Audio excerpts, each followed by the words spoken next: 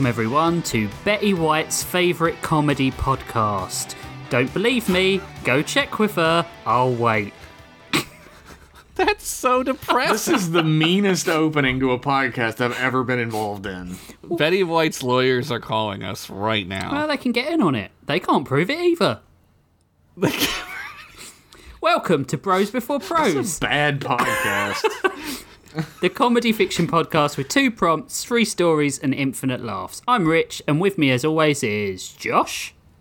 That's me. And Josh. Jeff. Whoa, it's me, Jeff. Are we all mad at each other today? I feel like we are. We had you did spend the 20 minutes before we start recording just being your usual anti-British fucks. So I think we're just normal. That's how we're here, baby. We're anti-British. We're spilling your tea. Not my tea. I've got some next to me. Which now means like gossiping. I would right? slap your tea right off your fucking plate. Wait. What? Oh, he's sipping. Oh, He's fuck, gripping I'm and so sipping. offended. I'm so fucking offended. Oh my god. Oh my god, we don't drink tea here at all. So What kind of tea is it? Is it English breakfast tea? It's a really nice Marks I and love Spencer's tea, which is like I don't know what that means. it's quite a Is that Walmart? well, no, it's like V would be taking the piss out of me if she knew I drink Marks and Spencer's tea. It's like the shop that only old people can afford to go and shop in, but I get my tea from there.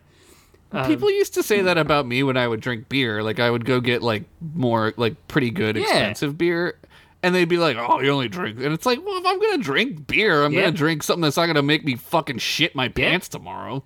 Just like if You you're should be gonna drinking piss swill for $1 a can. Bud Light. If you guys haven't listened to Bros before, I mean, what the hell made you pick episode 21, you fucking weirdos? Yeah, that's dumb. But we take 2 prompts that are sometimes great, sometimes dog shit car wrecks, and spin them. like this This week That was hard. our prompts this week: dog shit and car wrecks. car wrecks. And we spin them into comedy gold, like literary Rumpelstiltskins. I love it. That's the pull quote for the book, I think. Literary rumple foreskins. Our prompts this week were concerts and arm wrestling. Definitely did those. Yeah. I definitely remembered those not in the middle of my story. I had to go back. There was a point when I was finishing my story and I was like, wait, did I even like do the prompts? And I was like, oh yeah, we're good. Did you write it over a couple of days, or did you do a Josh special? I wrote it all last night. I did the end of the semester term paper special. You write yours over a couple days, Rich? I normally start the day after we finish recording, and then I leave it about a week, and then forget everything I've written, and then go and delete that shit and do it over 3 days. That's a lot of work. And then I've never worked on a story for the show longer than 1 day. And even in that day, I've never worked on it longer than probably like 4 hours. what? And it shows. No. I didn't know what to write. It was like last night. I was like, I have no idea what the fuck I'm writing. I have no idea. I had a similar experience. I pulled something out of my butthole. Well, I walk around my kitchen at night after Crystal goes to bed, and like I snack a little bit. I have a little piece of this, little piece of that, and I just come up with the entire story in my head before I sit down and write it. Yeah, that's good. Yeah. I Also, you're wearing your scythe and reaper cloak that you. I'm wearing my like sleeping gown and cap and carrying a little candle around. Cap.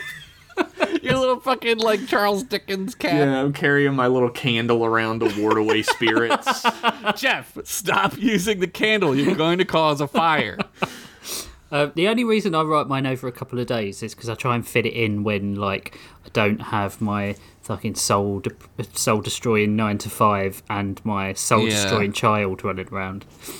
You write it at your. I mean, turn off if you work with Rich. You write it at your job, don't you? I do a little bit sometimes, yeah. Oh my god. Dude, The jig is up. I'm actually your boss. I've been pretending to be Jeff Pennington this whole time. Well, you can't fire me, I quit. All right. Mr. Pennington, I didn't know it was you. Less paperwork for me. I mean, anyway, I did write a story for the show, so we could go ahead. Okay, I wrote 2.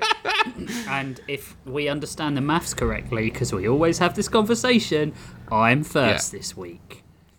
If we ever get this wrong, don't tell us we get it wrong, because we don't care. Yeah, I don't care. It doesn't. You know what? matter. Actually, if we get this wrong, post this to Reddit or Twitter or Facebook with the link to the podcast saying we got it wrong, at what minute we got it wrong.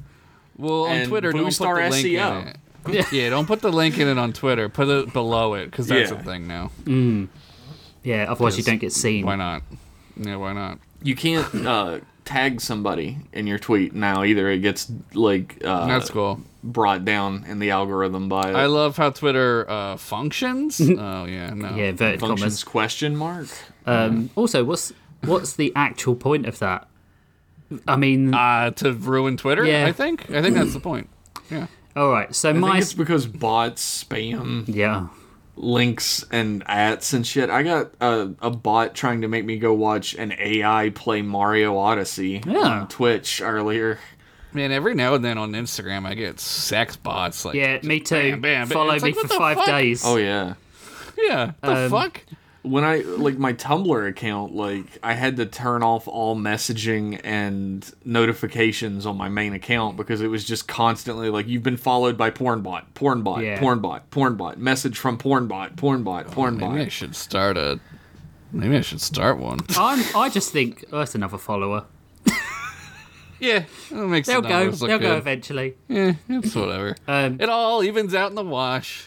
Yeah, all those bots are still allowed on Twitter and nothing's going to be done, but they are deleting dead people's Twitters Yeah. now. Yeah. Oh, I hope I'm dead soon.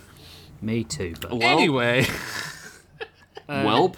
just a prefix before we all start. We're all suffering from allergies at the moment, so if you hear some coughing and some throat clearing, we don't care. Oh, you heard that, did you? We don't care. yeah, we're real people. Yeah, so yeah. Sometimes we do It things happens. wrong. Asterix. yeah. Sometimes we do things, more like 8 out of 10 times we do things wrong. It's Yeah. true. Which is Which really isn't high. that much. It's really It's not high. that much. We're like the Beastie Boys of podcasting. That was. We were. My episode this I look week. forward to hearing about that. Let's just say My episode this week is called "The Best Laid Plans of Moth and Men." Oh, good. Do you have purple eyes? Lionel asked, and at Hajoki's nod, he put down 3 of the plastic tabs with a satisfying click. Guess. Hajoki thought for a second, the flaps of fabric that were his lips grimacing. Do you hold a deep, ingrained sorrow, presumably from realised sexual trauma? he's playing big brain. Hajoki, this is a game. It isn't pop psych. Oh, wait. Now that you mention it, it does look kind of sad. Lionel hesitated and looked at his card. Hajoki looked smug. Are you Tarnippus, the impotent king?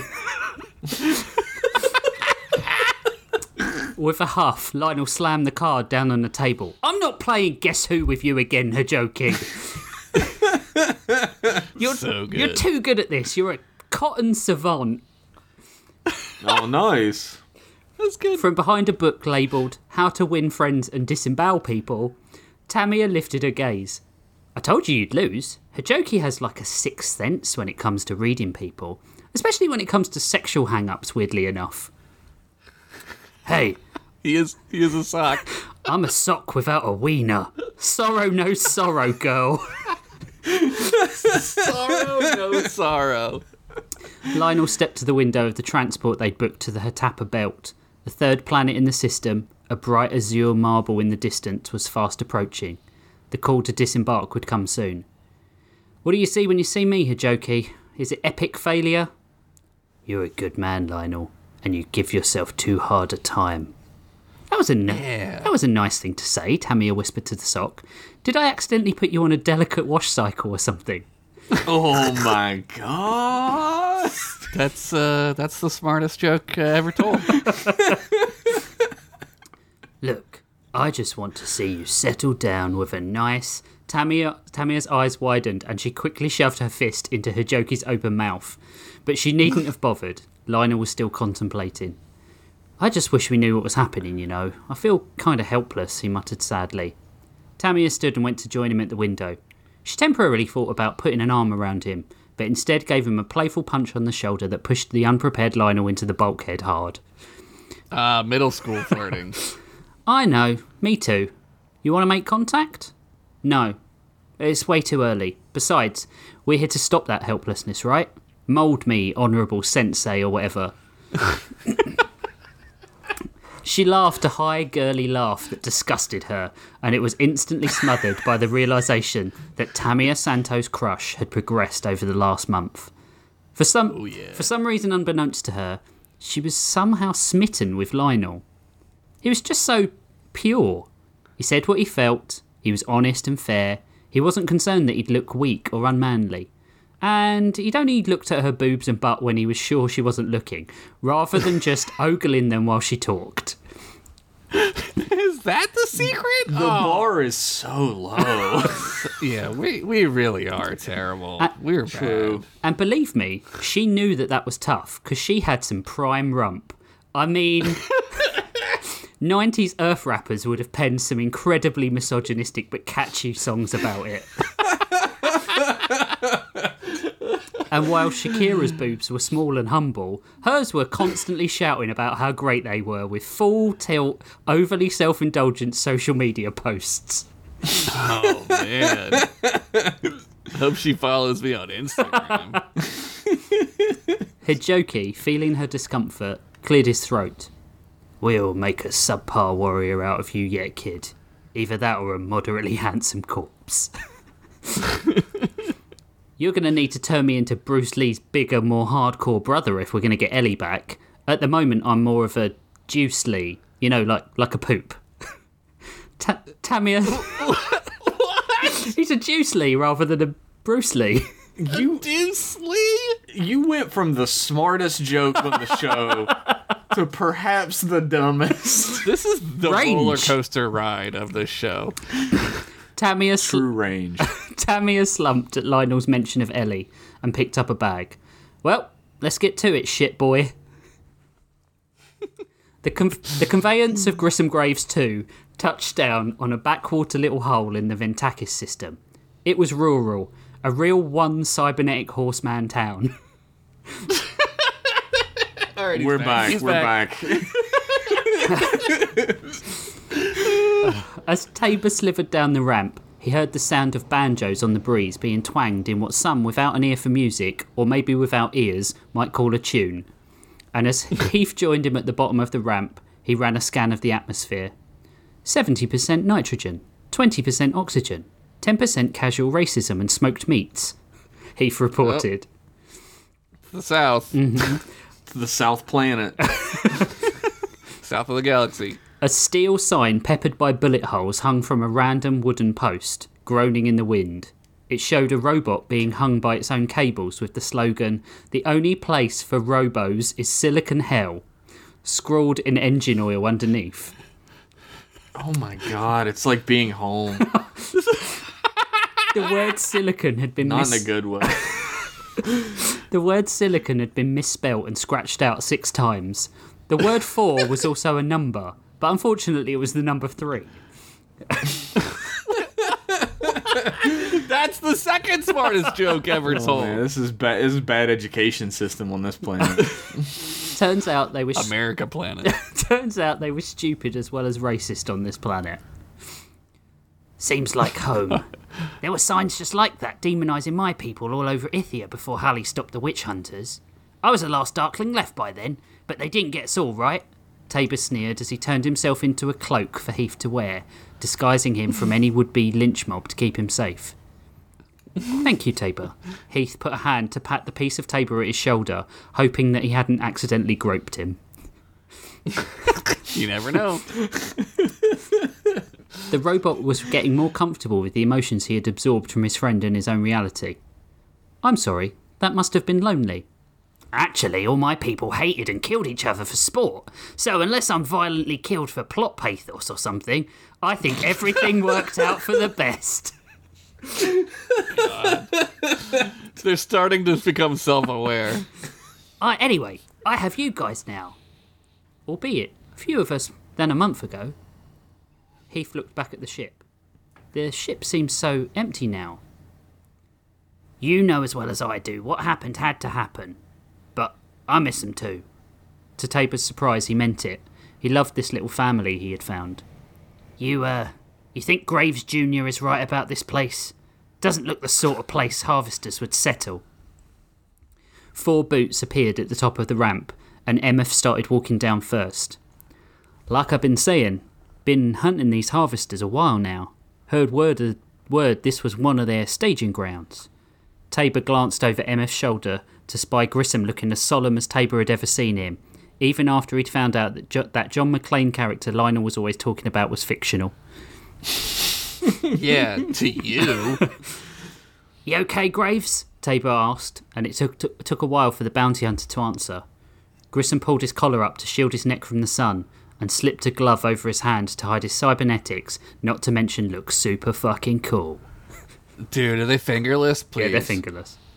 Oh, well, that wouldn't hide his cybernetics. No, it wouldn't. Just go with it, Jeff. I mean, it's badass. Reckon I'm not, but it ain't gonna right itself by me being a pissy little bitch about it. So I best put my grown-up testicles on and start killing some robots. Jesus Christ, is Grissom my dad? Yeah, Grissom's all of our dads. Offence totally meant Heath. Oh shit. Heath shrugged. I gathered, Mr. Graves. Should we head into town? Well, those harvesters aren't going to die horribly and in some comedic fashion by themselves, are they? He took the lead, heading towards the dusty township of Ratlung. That's awesome. It's a great name. Mookie fluttered around the lobby, waiting to see the master forger of Tevis 4. Yeah, that's right. I'm writing 3 stories this week, because I'm a fucking idiot. You're insane! Behind her... I didn't think you would go through with it when you told me you were doing this. I've got to now. I don't even question him anymore, man. Like, he's gonna do it. This dude's fucking Just let him do crazy. New frills, man. Behind her, Blotch sat with her arms crossed, while Doots finished a tune on the guitar, prompting Ludwig to slap his tentacles together in appreciation, but unfortunately coating Doots in a slimy spray. I don't know how you do it, my dear, he whistled. That tune was like something my mama used to sing for me when I was a child. You pulled it right out of my brain box.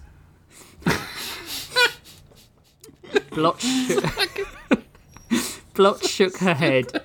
She was calm, her acidic insides a cool amber colour. No, it was a victory song for my people. I used to sing it when Barthor and I were drinking after a big hunt. Actually, it wasn't either, Doots admitted. It was a pure white note, a harmonic note that can put you at ease. I thought we could... White note? I thought we could all use some relaxation. You're getting much better with that, Doots. It's almost like you're remembering how to use it, Blotch nodded, impressed. I don't think I'm remembering that specifically, it's just remembering who I am, who I was before the universe renewed.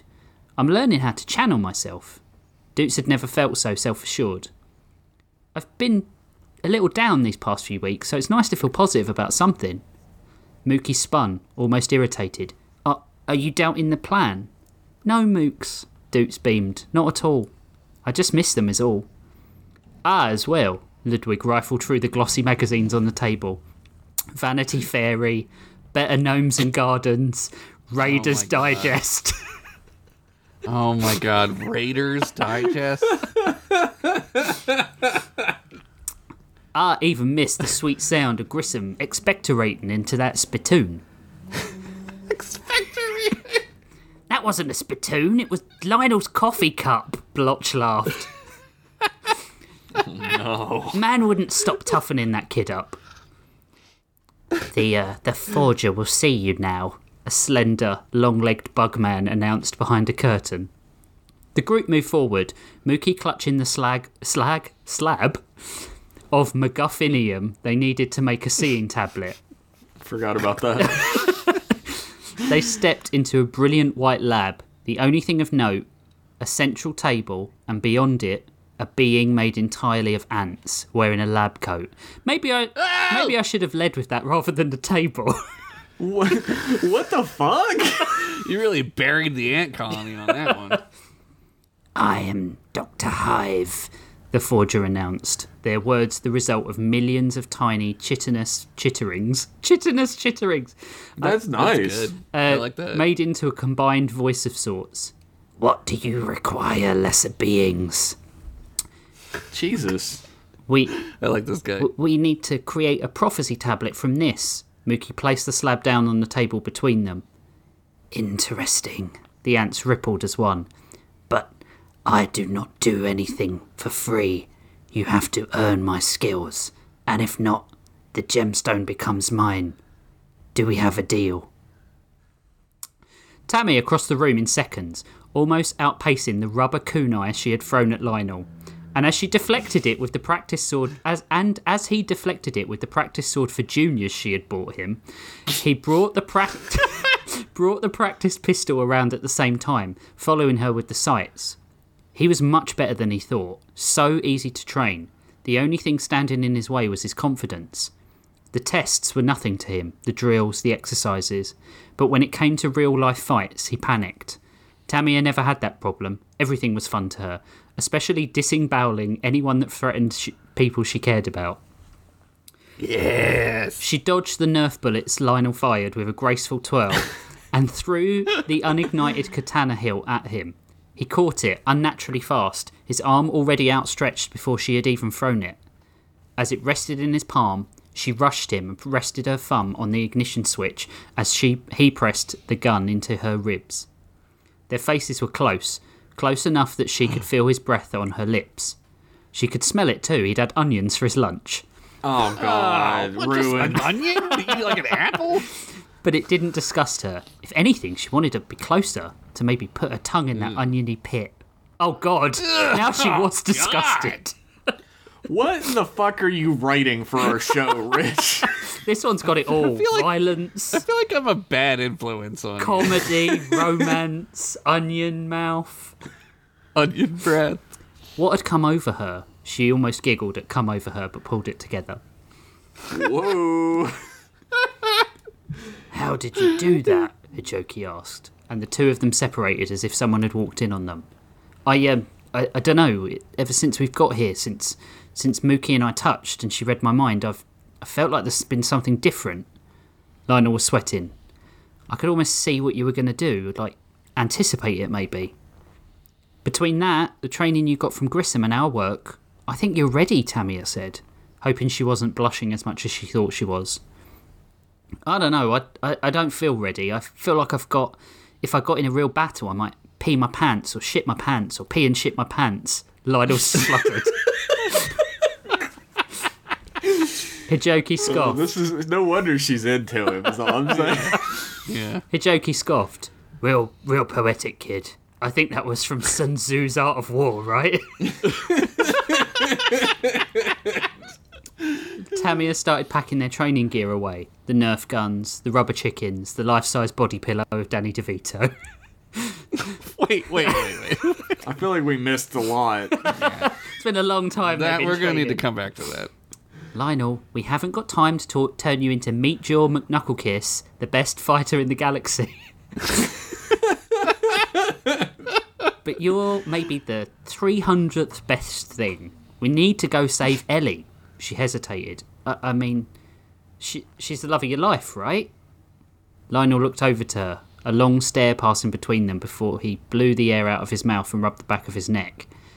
Well, I mean, lately Tamiya stopped what she was doing. Lionel? Lionel picked up his bag and started walking towards the door. We need to relax. Let's take a night off and start training again tomorrow. Hijoki turned to Tamiya. Play it cool, girl. Play it cool. Good wingman. He then coughed up a piece of lint. Great wingman. Grissom, Emmeth, and Heath, wearing Tabor like a long hooded cloak, walked into the dusty town of Ratlung. And though they weren't strictly cowboys, they all looked pretty rad as they did. And you can imagine some cool electric guitar shredding was going on. So long as it wasn't AC/DC, because that shit is so overplayed and overrated, it makes me want to perforate my own eardrums every time I fucking hear it. Thank you. Well, unfortunately, our episode today is brought to you by AC/DC. Well, They're fuck desperate. them. We don't need them. We haven't got paid yet, but all right. I mean, the town was deserted, open doors swinging in the breeze as they made their way to the central square. Sand had piled up and half buried some of the homes in a sandstorm long ago. The risk to his safety gone, Tabor slithered off of Heath and quickly entered one of the wooden buildings to one side of the main street. He came out holding a bowl with half-eaten, mouldy cereal in it, which he poured out over the porch. If there were any survivors, they all up and left during breakfast. All their clothes and possessions are still there. They didn't even take the toy out of the cereal box. He brought the secret decoder. He brought the secret decoder ring up to his mouth and blew the whistle. In response, a deep, dark rumble shook the entire town. Tabor, abashed, dropped the ring with a clatter. Too much to hope that was a coincidence, right? Heath, Grissom whispered. Oh, that wasn't a whisper, but just imagine he did. As he pulled his guns out and eyed the rooftops.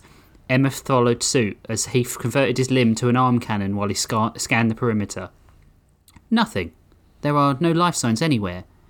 Not even insects, Heath confirmed. Tabor slithered back to them, turning his arms into jagged, spiked monstrosities. Grissom frowned. Jealous, Grissom? Hell yeah, I am, Grissom pouted, looking at his own stubby guns. Tabor pulled a piece of him off, shaped it into a spiky sword with a handle, and passed it to his friend. Just don't lose it, Tabor smiled. Emmeth looked over the inky blade in his brother's hand. Is it an integral part? Deadpan, Tabor looked Grissom in the eyes. Yeah, it's my dick. I don't want your mama's ass missing it. Fucked up. Grissom laughed, only for another rumble to interrupt their revelry. They continued on, cautious but determined, checking each doorway and alleyway, and turned right at the first available junction before they stopped. In the distance, a woman knelt on the floor, not moving.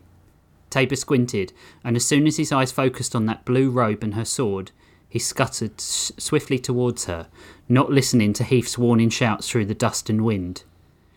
Tabor slowed as he got closer. It was her. How was it possible? He had watched her fall to her death on Ifia, a world they had left behind to escape the Technomancer. Hallie? Tabor reached out his pointed talon cautiously, placing a hand on her shoulder. As she turned, it can't be. Unnaturally green eyes bore into him, her head half caved in, her hair matted to her skull with long dried blood. Never mind. When she spoke, her words were like metal nails scraped along glass, her tongue lolling out of her mouth. Ugh. What's the matter, Tabor? No hug for a friend?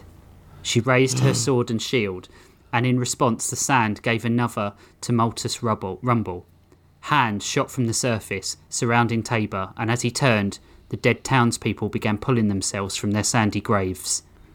Yeah! Tabor turned back to Hallie, just as she buried her sword deep into Tabor's heart. The quest to forge a tablet was supposed to be easy. He knew! What the fuck? He fucking knew! He called it! He called the shot! The quest to forge a tablet was supposed to be easy. Find a forger, get that shit forged. It wasn't rocket science or brain surgery. As far as Blotch understood it, it was just carving a gemstone from the chase into a tablet shape, drawing out the enchantments, and tuning it to Mookie's abilities. So it was easy. So, why Dr. Hive was being such a monumental cockstain was beyond Blotch. He's a doctor. The swarm of ants made into humanoid shape had insisted they prove themselves in some righteous way before they agreed to help him. help them. Apparently, it wasn't enough to have sworn to destroy the being responsible for trying to shatter the entire omniverse and kill every living being. Hive wanted them to test their respective metals. Hive had beaten them all so far. Mookie had been first, picking riddles. Fucking noob move, Blotch thought. Clearly this thing had read Lord of the Rings before and seen that one coming. They battled back and forth, talking like nerds, until the Hive asked what word became suddenly shorter by adding letters. Mookie racked their moth brain, but ultimately gave up after an hour. When the Hive announced... Not the word shorter? When Hive announced it was the word short... Yeah. Mookie flew into a fit of rage and had to be held back by Doots. Mookie, you dumb fuck. I got it in like 2 seconds. This dude Lord of the Rings. That's right. 1-0. Just call me Bilbo. Bilbo Pennington. Saggins. There we go. Dildo Swaggins. Doots predictably challenged the Hive to a playoff, and though she shredded for hours until her fingers bled and her repertoire had dwindled from Sultans of Swing down to 3 Blind Mice... Just a lot in between. The Hive kept replacing the ants acting as his fingers and kept strumming in victory long after Doots dropped her guitar, finishing with a shave and a haircut flourish. What a dick. 2-0. Ludwig, the inventor, orator, womanizing leader of a resistance movement, who was a squid-shaped weaponsmith and a fighter, challenged Hive to a chili cook-off. Better than model making. He had confessed he hoped to catch the Hive off guard, but then realised he didn't know how to cook a chili and forfeited in disgrace, muttering Ludwig. muttering something about tarnation and tomfoolery. Tarnation yourself. Now then, Sanction this buffoonery. now then, Amorphous Jellysack, in what manner do you wish to lose in disgrace? Hive laughed. Blotch looked over her body, wondering what she could do to win. Her confidence had been low since that day Barthor, Rhea and Hallie had died. Her faith in herself and her skills almost non-existent now. She could drink, cuss and fight with the best of them, but chances were the Swarm would beat her at all of those things.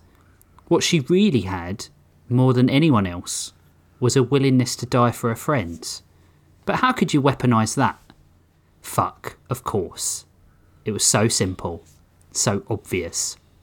Arm wrestling, she announced. Obviously. Hive laughed, long and deep. Arm wrestling. An ant can lift 50 times their own body weight, and I am made of millions of ants. You can't possibly be serious. Blotch, my dear, this does seem a trifle foolhardy, Ludwig muttered. Go cook a chili, Squid Rings, Blotch hit back. Squid Rings. A chili as well. Well, yes, you have a point there, Ludwig sat back.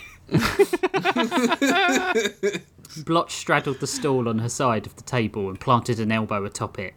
What are you waiting for? What are you waiting for? I got places to be, bug boy.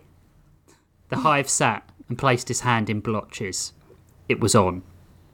Lionel, Tamia and Hijoki took a booth at the local dive bar and sat there awkwardly. There was something between the two of them, but neither could bring themselves to talk about it. It was making it even worse, however, that the local singer Martian Gay I'm sorry. Oh my god. Was hosting a small, intimate concert, for the assembled patrons, warbling love ballads and generally making the two of them feel very uncomfortable.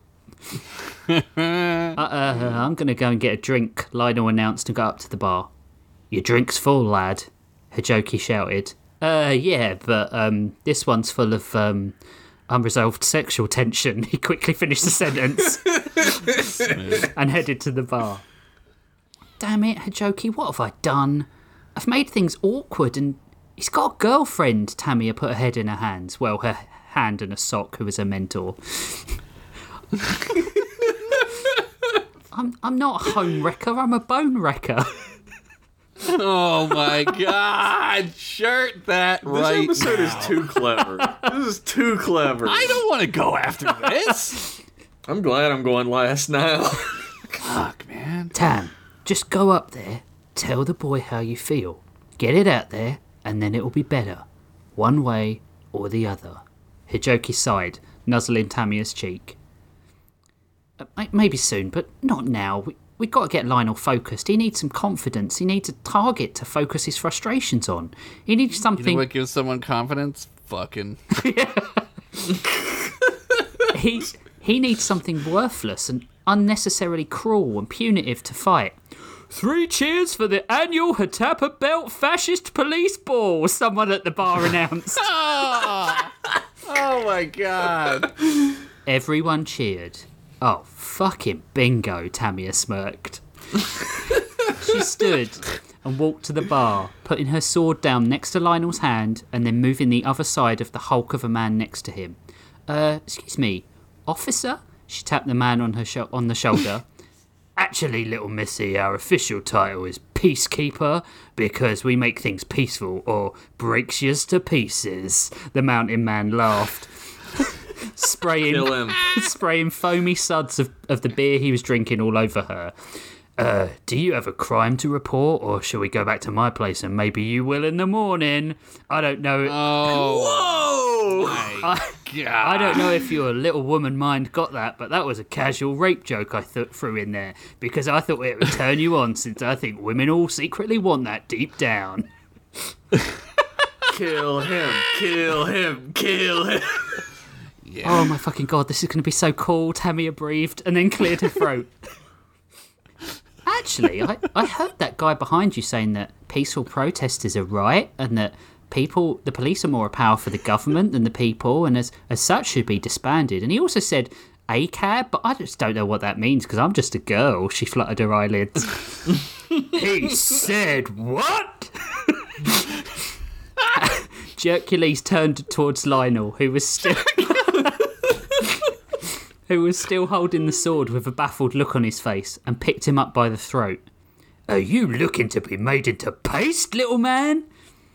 Lionel made a series of choking noises before the guy swung for him.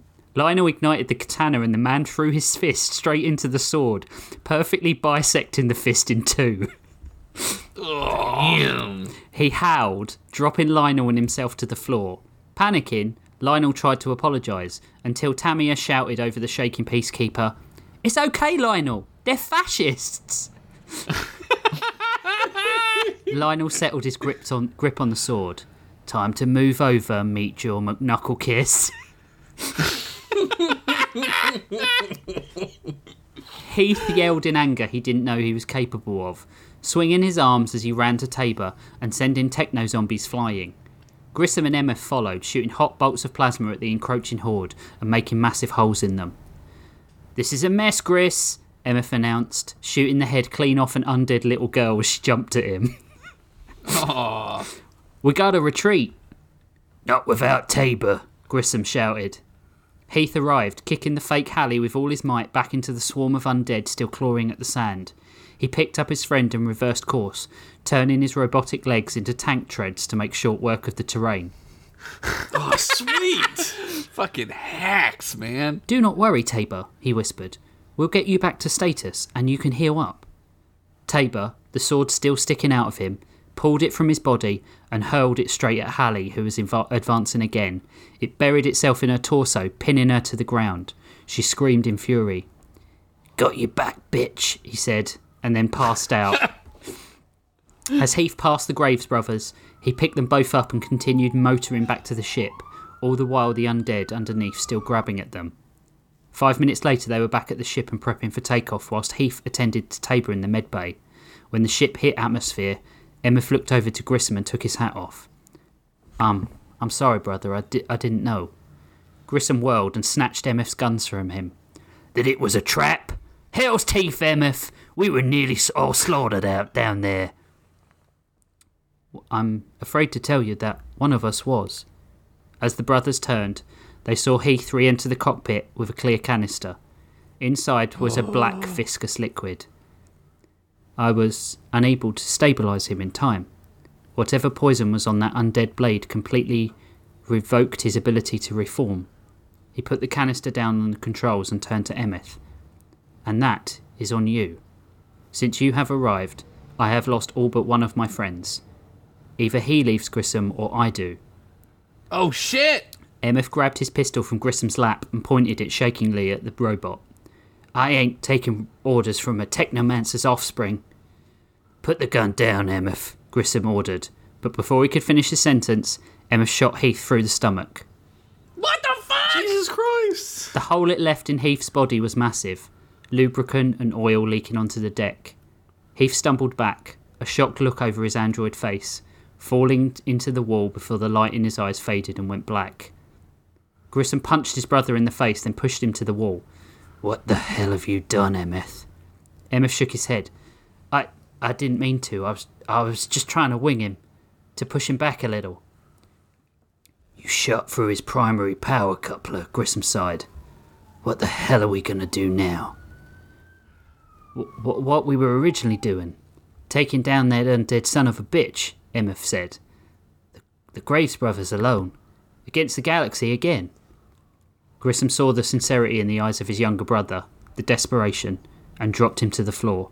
He picked up the canister, hoisting it over his shoulder before he grabbed Heath's leg. Set a course for the next planet.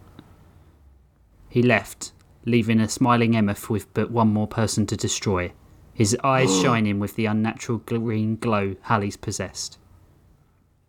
Is Grissom a dum-dum? I mean, yeah. Blotch... But his brother... Blotch struggled against the hive, his strength easily outmatching hers. But arm wrestling wasn't just about strength. It was about position and balance and grip. But unfortunately, the hive was better at all those things too. Worse was, he knew it. And as he stared into her eyes with a million of his own, what passed as his mouth smirked. You're showing an admirable amount of strength, Blotch.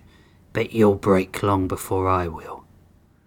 Blotch smirked right back, although you couldn't see it because she was a skeleton in a hard shell of jelly. A hard shell of jelly that groaned and cracked at the forearm. I'd like to point out that you guys call jelly, we call it jello for the audience. Just so everyone knows what I'm talking Just about. so everyone's on the same page. Thank you, Josh. I think it's called Le Jello in France as well, just for our French listeners. Yeah, well, we don't give a fuck about them. Fuck them. I'm counting on it, you buggy little twat. A thin sliver of the acid containing her bones ran from the crack and down her arm, dripping onto Hive.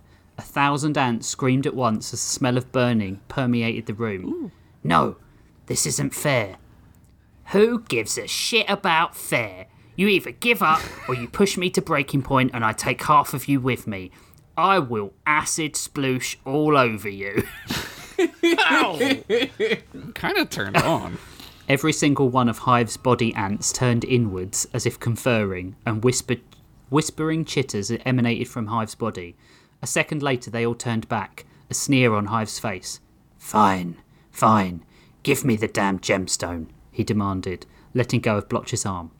Mookie hugged Blotch's leg. That was so great! Ditto, Doots patted her friend on the back. Will you heal? I will. This shell's nothing if not durable. Blotch took the gem from Mooks and slammed it on the table. Get to work, you punk, or I'll pull out the raid and make you my bitch. Ludwig rubbed his tentacles together. I'm wondering, what are we hoping this tablet is going to show us? A way to kill the Technomancer? To be happy? Just the future, Ludwig, Mookie said. No more, no less. The battle was long and bloody, but at the end, the only sounds that could be heard were the groaning of maimed fascists and Martian Gay's dulcet tones, as Lionel and Tamia, bloody and tired, sauntered their way out of the bar. Lionel turned to pass the sword back to Tamia, and their eyes locked. Tamia grabbed him by the collar and pulled him in to kiss him. He returned it fiercely, despite her having a whole lot of other person's blood on her face. Yeah. And was... Love will do that to you. And was just about to wrap his arms around her waist when he stopped. I'm sorry, Tam, I can't. I know, I'm the one who should be sorry. You're with Ellie. You're in love with her. Tamia shook her head. But Tam, I'm not, Lionel muttered, almost ashamed. I love her, but that time at the way station showed me that I was confusing romantic love with friendship and attention, and that I wanted something more than she had to give. I've been so stupid, so unfair to her, but he coughed into his hand, never been in a relationship before, and I didn't realise what was happening. Oh, Lionel, and here I am confusing you. Lionel shook his head. No, I'm not confused at all about wanting you. I can't do anything about that until I've talked with Ellie. I owe that to her. She's my best friend, Tam. I know outdated Terran forms of monogamy make me sound a little nerdy, but Tamia shook her head and smiled sweetly. No, it makes me like you all the more. I'm sorry to interrupt this touching moment, but Lionel, is that someone's hand? Hijoki shouted. Lionel and Tamia looked down to see that a detached hand was still wrapped around Lionel's ankle. He kicked it off, and Tamia wrapped her arm around him. Let's go home, kids. It's time for the next part of our plan, Hijoki said. Ellie woke, and by that I mean she was switched on and found herself in a gigantic laboratory aboard the Technomancer's ship. Standing in the room with her were a number of comatose people, heads down and unmoving. Fearing she had awoken in some nightmarish flash mob, she quickly called out to the crowd. Hello? A hissing, creaking noise came as a shape spread through the crowd to reach Ellie. She tried to defend herself and realised she raised hands to do so. Hologrammatic, soft light hands, but form nonetheless. So amazed by the realisation that she could scratch the itch on her... Oh my god, she had a nose too! Nose, was she, that she didn't appreciate the Technomancer was close until he was a foot away from her. I gave you a form so that you could freely wander the halls of this vessel, as well as upgrading the computing power of your artificial intelligence. You are as smart as I am now. The Technomancer had changed since she last saw him, his form closer to Heath's, though more terrifying to behold. His cloak was now a literal cloak of dark green, held in place by golden accoutrement. He truly was an amalgamation of the others he had killed now. I also kept you asleep so that I might plunder your memory files for details on your friends. Well, that's pretty rude. It's like reading someone's diary or their personal vendetta list. I mean, don't ask. Lionel hated delivery guys and wanted it logged.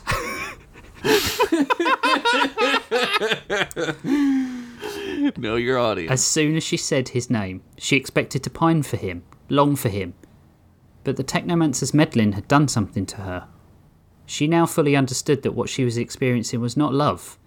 It was just the warm feelings associated with attention. She felt so guilty and desperately wanted to talk to him. You don't... Oh, sorry. You don't understand. I need to understand them to know why they felt so determined to thwart me. The Technomancer smiled, and every hologrammatic hair on Ellie's body stood on end. But I've come to a wondrous revelation. It's clearly not that a chrome skull engenders trust and honest negotiation, is it? Ellie said. The Technomancer switched off the force field holding Ellie in place and offered her a taloned, chromed hand. She took it in a reflex, and he walked her down into the crowd.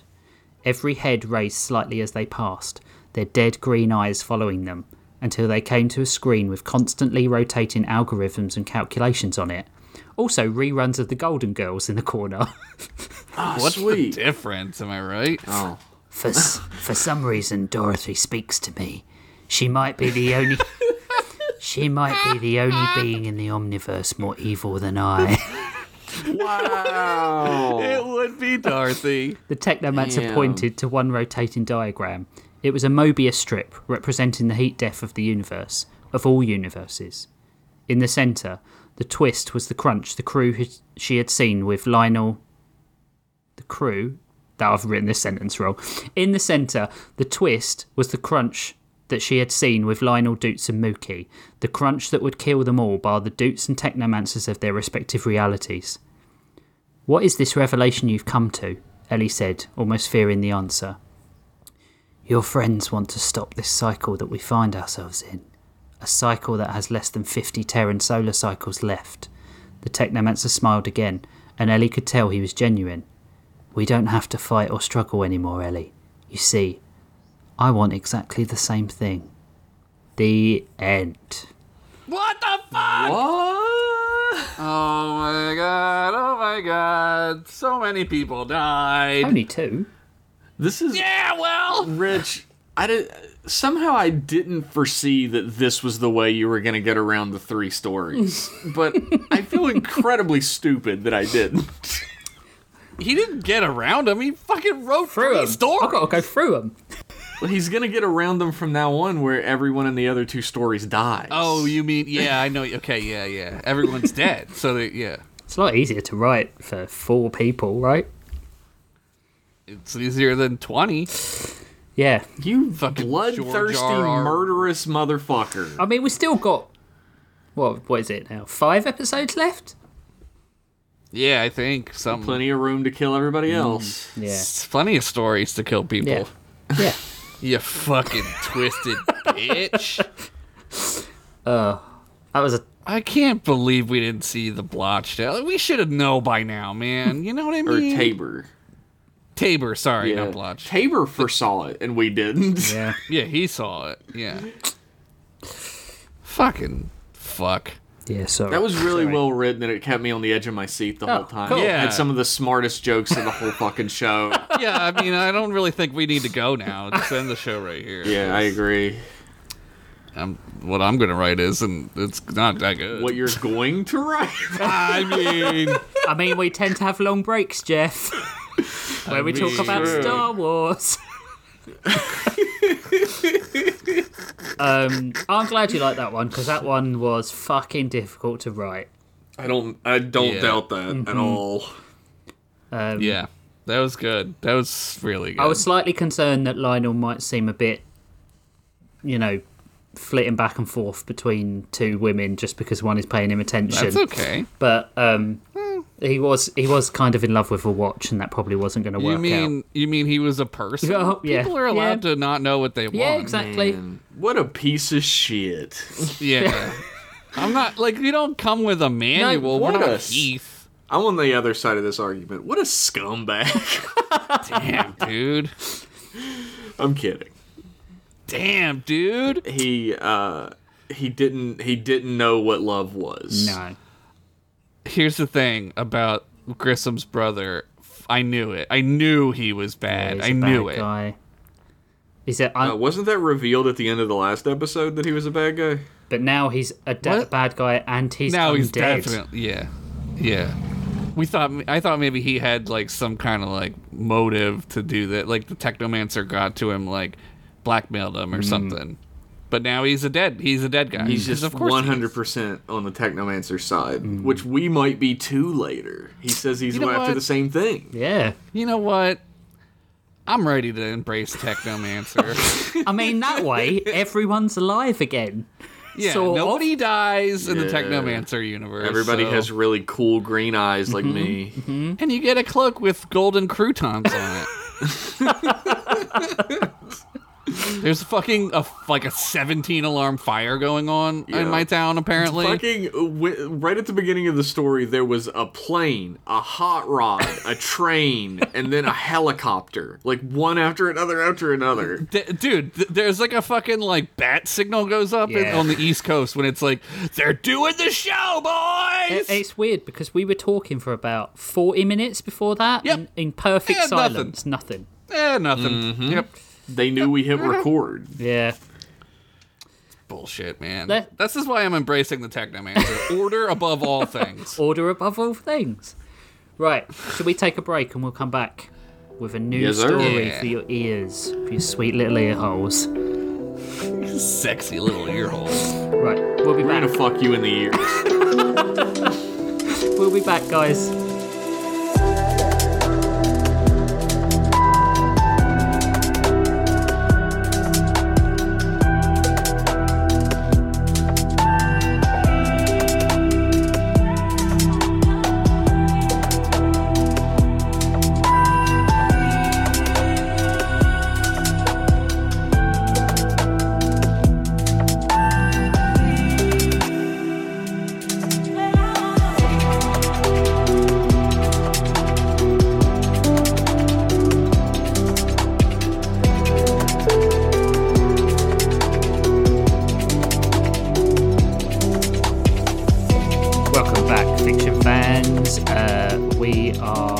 heading into the second part of our episode, our arm wrestling and concerts episode. So excited. And we're headed back into this. Is this NPR? I wanted to give it some gravitas, you fuckers.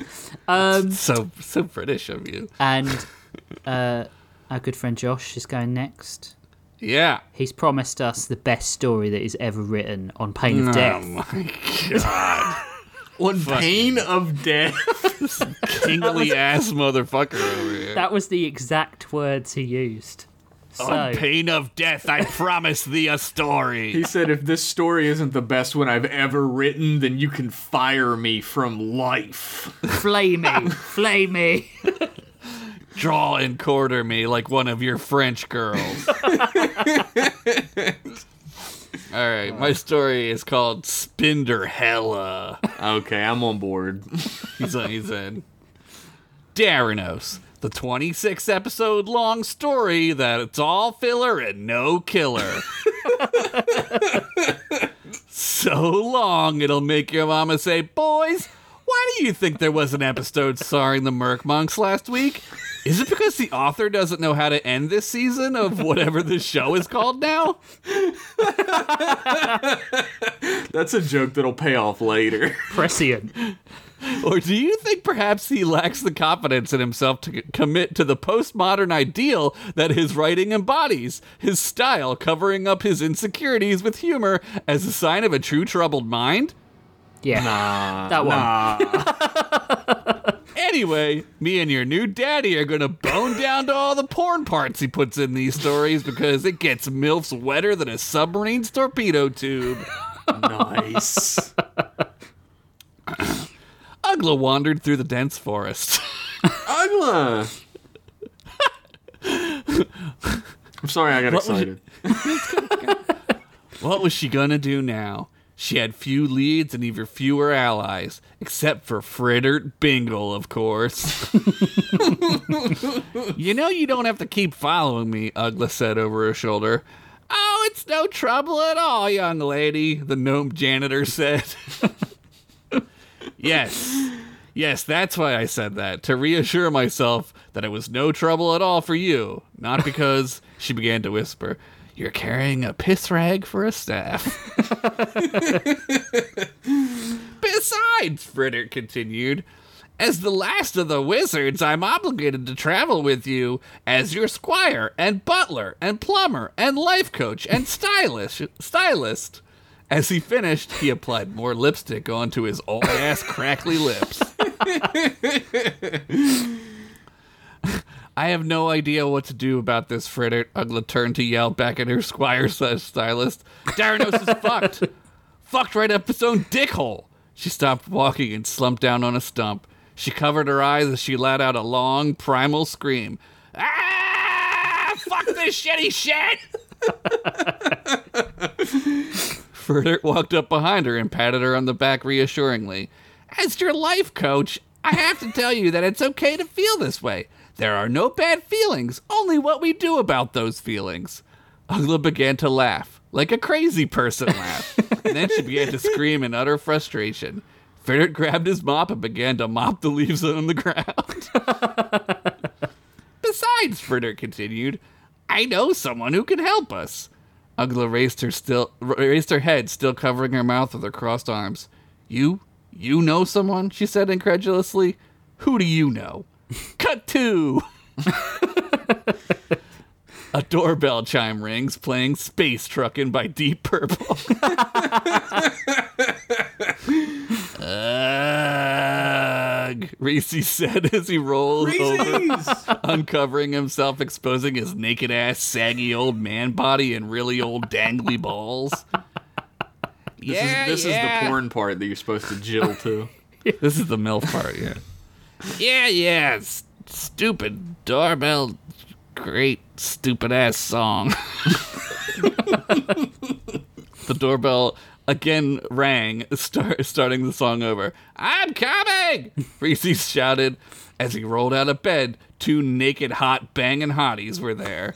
One a merman and the other a fully fuckable centaur with banging boobs. Oh, fuck yeah. Now we're talking. Come back to bed, whiz daddy, the merman said sleepily. As Reese's made his way to the door, he rubbed the sleep and hangover out of his eyes. His head was splitting. How much giggle dirt did he sniff up of that merman's fin last night? The last thing he remembered was going for a horsey back ride, if you know what I mean. I mean, he fucked that horse. Oh, that's why I did. Thanks for the clarification. Yep. Figured somebody would need it. As he opened the door, there stood a chick with a beard and a short janitorial gnome who was mopping up some leaves again. We don't want any, Reese said as he began to slam the door. Wait, Mr. the Wise, Frittert interrupted. It's me, Frittert Bingle. I cleaned up your vomit at the Triple Xmas party 420 years ago, remember? Reese stood there, rubbing his temples with his right hand, trying to keep down the vomit. Yes, of course, Frittert Bingle, Reese said, probably just tired of standing up. Please come in and let me make you some hangover tea. Do you guys have a hangover? I sure don't. Say, how did you find my tower anyway? You drew a map of it in one of the privy stalls at the library, but instead of an X marking the spot, you drew your tower as a giant chode, Frittert said. Your stylization of the veins was quite ahead of its time. Ahead. Frittert and Ugla made their way into the kitchen of Reese's tower. On the floor were books and parchments, orbs and all sea balls, and porn. Like a really unnatural amount of porn. As they sat down at the table, Ugla couldn't help but stare. Here he was, one of her heroes, the famed Reese's T. Wise, Slayer of Slaughterpuss. Slayer of Slaughterpuss, Archmage of Anarchy, the main jizz whiz in all the land. I'm sorry, Mr. the Wise, she finally broke the silence, but I was led to believe all wizards were gone. She said pointedly, staring at Frittert, who was cleaning lipstick off his teacup. How am I supposed to know what I said in episode 16? Besides, I believe I said to you, Ugla, you were one of the last wizards, Frittert said, breaking the fourth wall and looking directly at the camera. That's right. Go back and check what I said. And while you're at it, tell your sweet mama I'll be over later to tuck you in, right after I tuck my dick into her sleeping vag. It's like a sleeping bag, but you fuck it. And yeah, it's copywritten.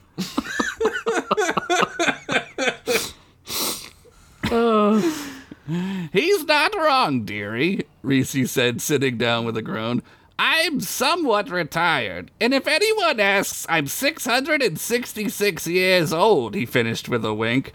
Or however old you have to be to collect social whiz-curity. Damn government trying to fuck me over for spending a decade in a hyperbaric time chamber? 100 years in a time chamber doesn't equate to 100 years in the real world, they said. Pah! So I'm 666 years old. And I was fired or retired or I don't know. I like to point out that Reese's never put clothes on. Nope. You're right. You're right. He waved his hand dismissively. Just then, the two naked thoughts who were sleeping with Reese's rolled into the kitchen, doing not the walk of shame, but the strut of fame. They grabbed some tea and bagels and began to munch them down. Oh, don't mind them, Reese said. I met them last night at a Slave Matthews Band concert, and well, one thing led to another. I'm not hearing any more criticism of Martian Gay. I kept it under control because I knew this was coming up.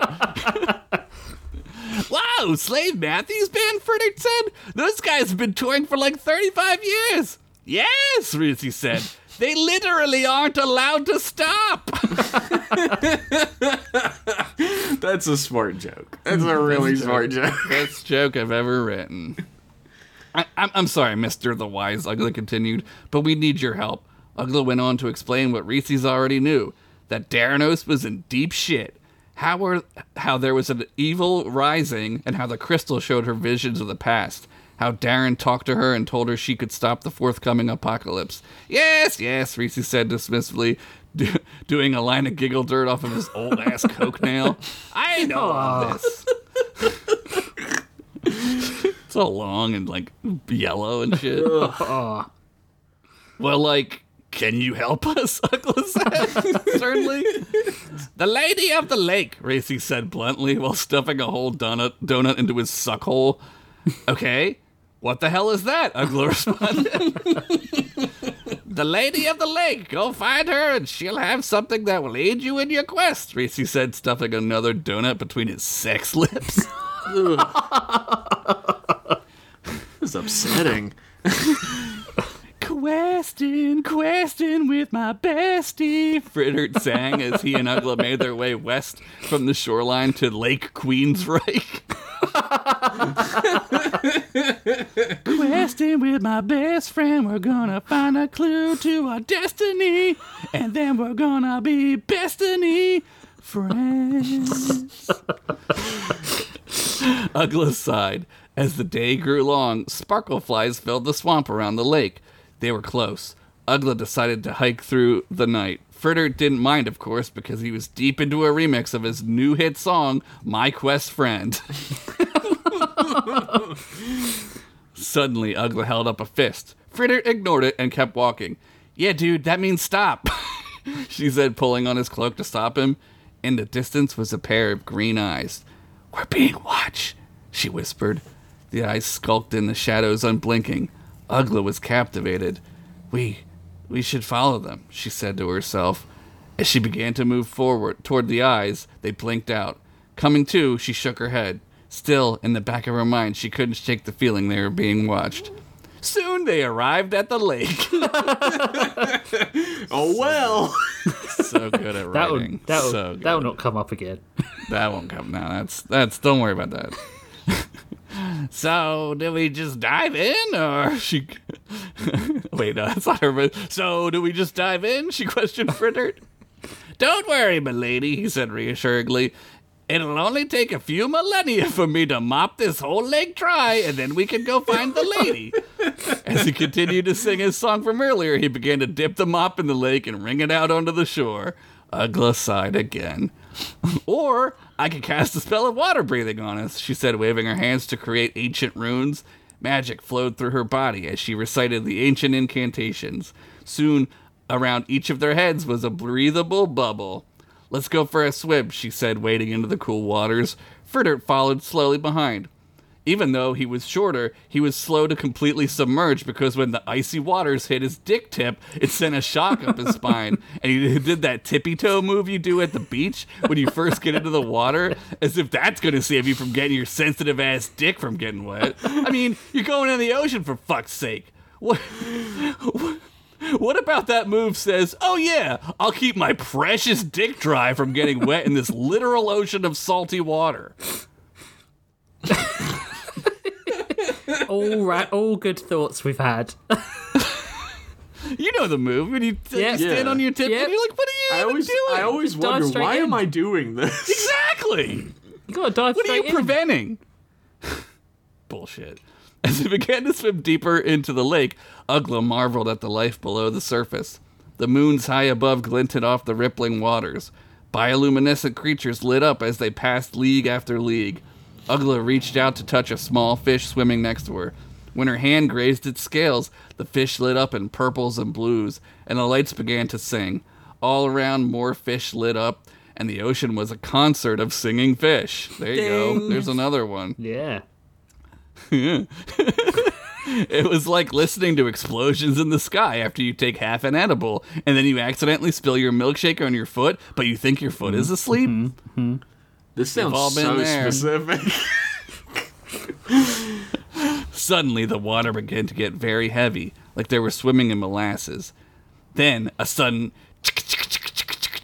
like a cricket, but deafening. Cricket Man! No. Oh shit, it's Cricket Man. With this, the singing fish extinguished their bioluminosity and went silent. It's hard to type that one. The water was pitch black, just like that movie, Pitch Black. Frittert swam up to Ugly and grabbed onto her cloak, partially so they wouldn't lose each other in the darkness, and partially for security and comfort. Ugly looked around. The bubble around her face made it hard to see as it rippled in place. She squinted at something, and it drew her attention downward. 2 green eyes. "This way," she said, tugging at Frittert. The two swam into an underwater cave system. Had there been light, they could have seen the sign that said, "Do not enter, this place will fucking kill you. Are you stupid? This fantasy-ass land is dangerous on a good day, and you're down here spelunking in ancient cave water? Why don't you just find a rat with a gun and have him shoot you in the head if you're so eager to die?"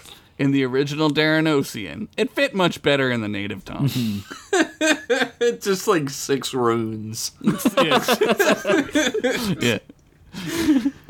Ugla used her hands to feel Ugla used her hands to feel the side of the slippery walls. She dare not use magic light for fear of losing the eyes in the dark. Why was she following them? She didn't know, but this had to be the way. The eyes glinted in the darkness and began to rise, and so did the two adventurers. As they rose out of the depths, they entered into a dank, stanky-ass cave, an underwater grotto as dark as your sweet mama's beehole. Ugla now used her magics to ignite a glow orb in her hand. This was her first mistake. All around them were the bones of the dead. Dead fish, dead people, dead everything. "Oh my," Frittert said as he quickly began to mop up some bones. Ugla stepped forwards, and her sandaled feet landed on a detached jawbone of something or someone. It cracked and popped as she laid her weight onto it. The pop echoed throughout the chamber. She winced and closed her eyes, hoping that she could blink away the sound somehow. Suddenly, there it was again. The wickering of something big. Ugla bravely held up her beorbled hand. Slowly at the back of the cavern, she saw a shadow sinking down, down, down from the ceiling. Frittert stopped mopping as his eyes became as wide as your sweet mama's butthole. No longer dark. No longer dark. Sunlight it's in there. It's open now. Yeah. It's that big, it's going to get in there. Just then, ancient braziers on the side of the caverns lit a flame with a green, sickly hue. They wicked up at spider webs but didn't burn them. This was old magic. "Well, well, well," a gravelly voice rumbled through the wet darkness. "Have you come to see the lady?" No, thank you. Not anymore. Ugla squinted to see past the green haze to see who or what was addressing them. "We have, your highness," she responded with deference. The lady began to laugh. "Such manners! I assume you are here because of the wizard. How is the old cock and balls? Still sending young ones to their death?" Oh, Reese. With a blur, the figure moved out of the green shadows. In the light of Ugla's light orb were hundreds and hundreds of eyes staring back at her, the chittering maw of a giant spider. As the light reflected off of her chitinous body, Ugla could see that this spider had giant, and I mean giant, spider sacks for tits. Probably full of silk. Mommy silkers, if you will. All right, this show is over. We're done.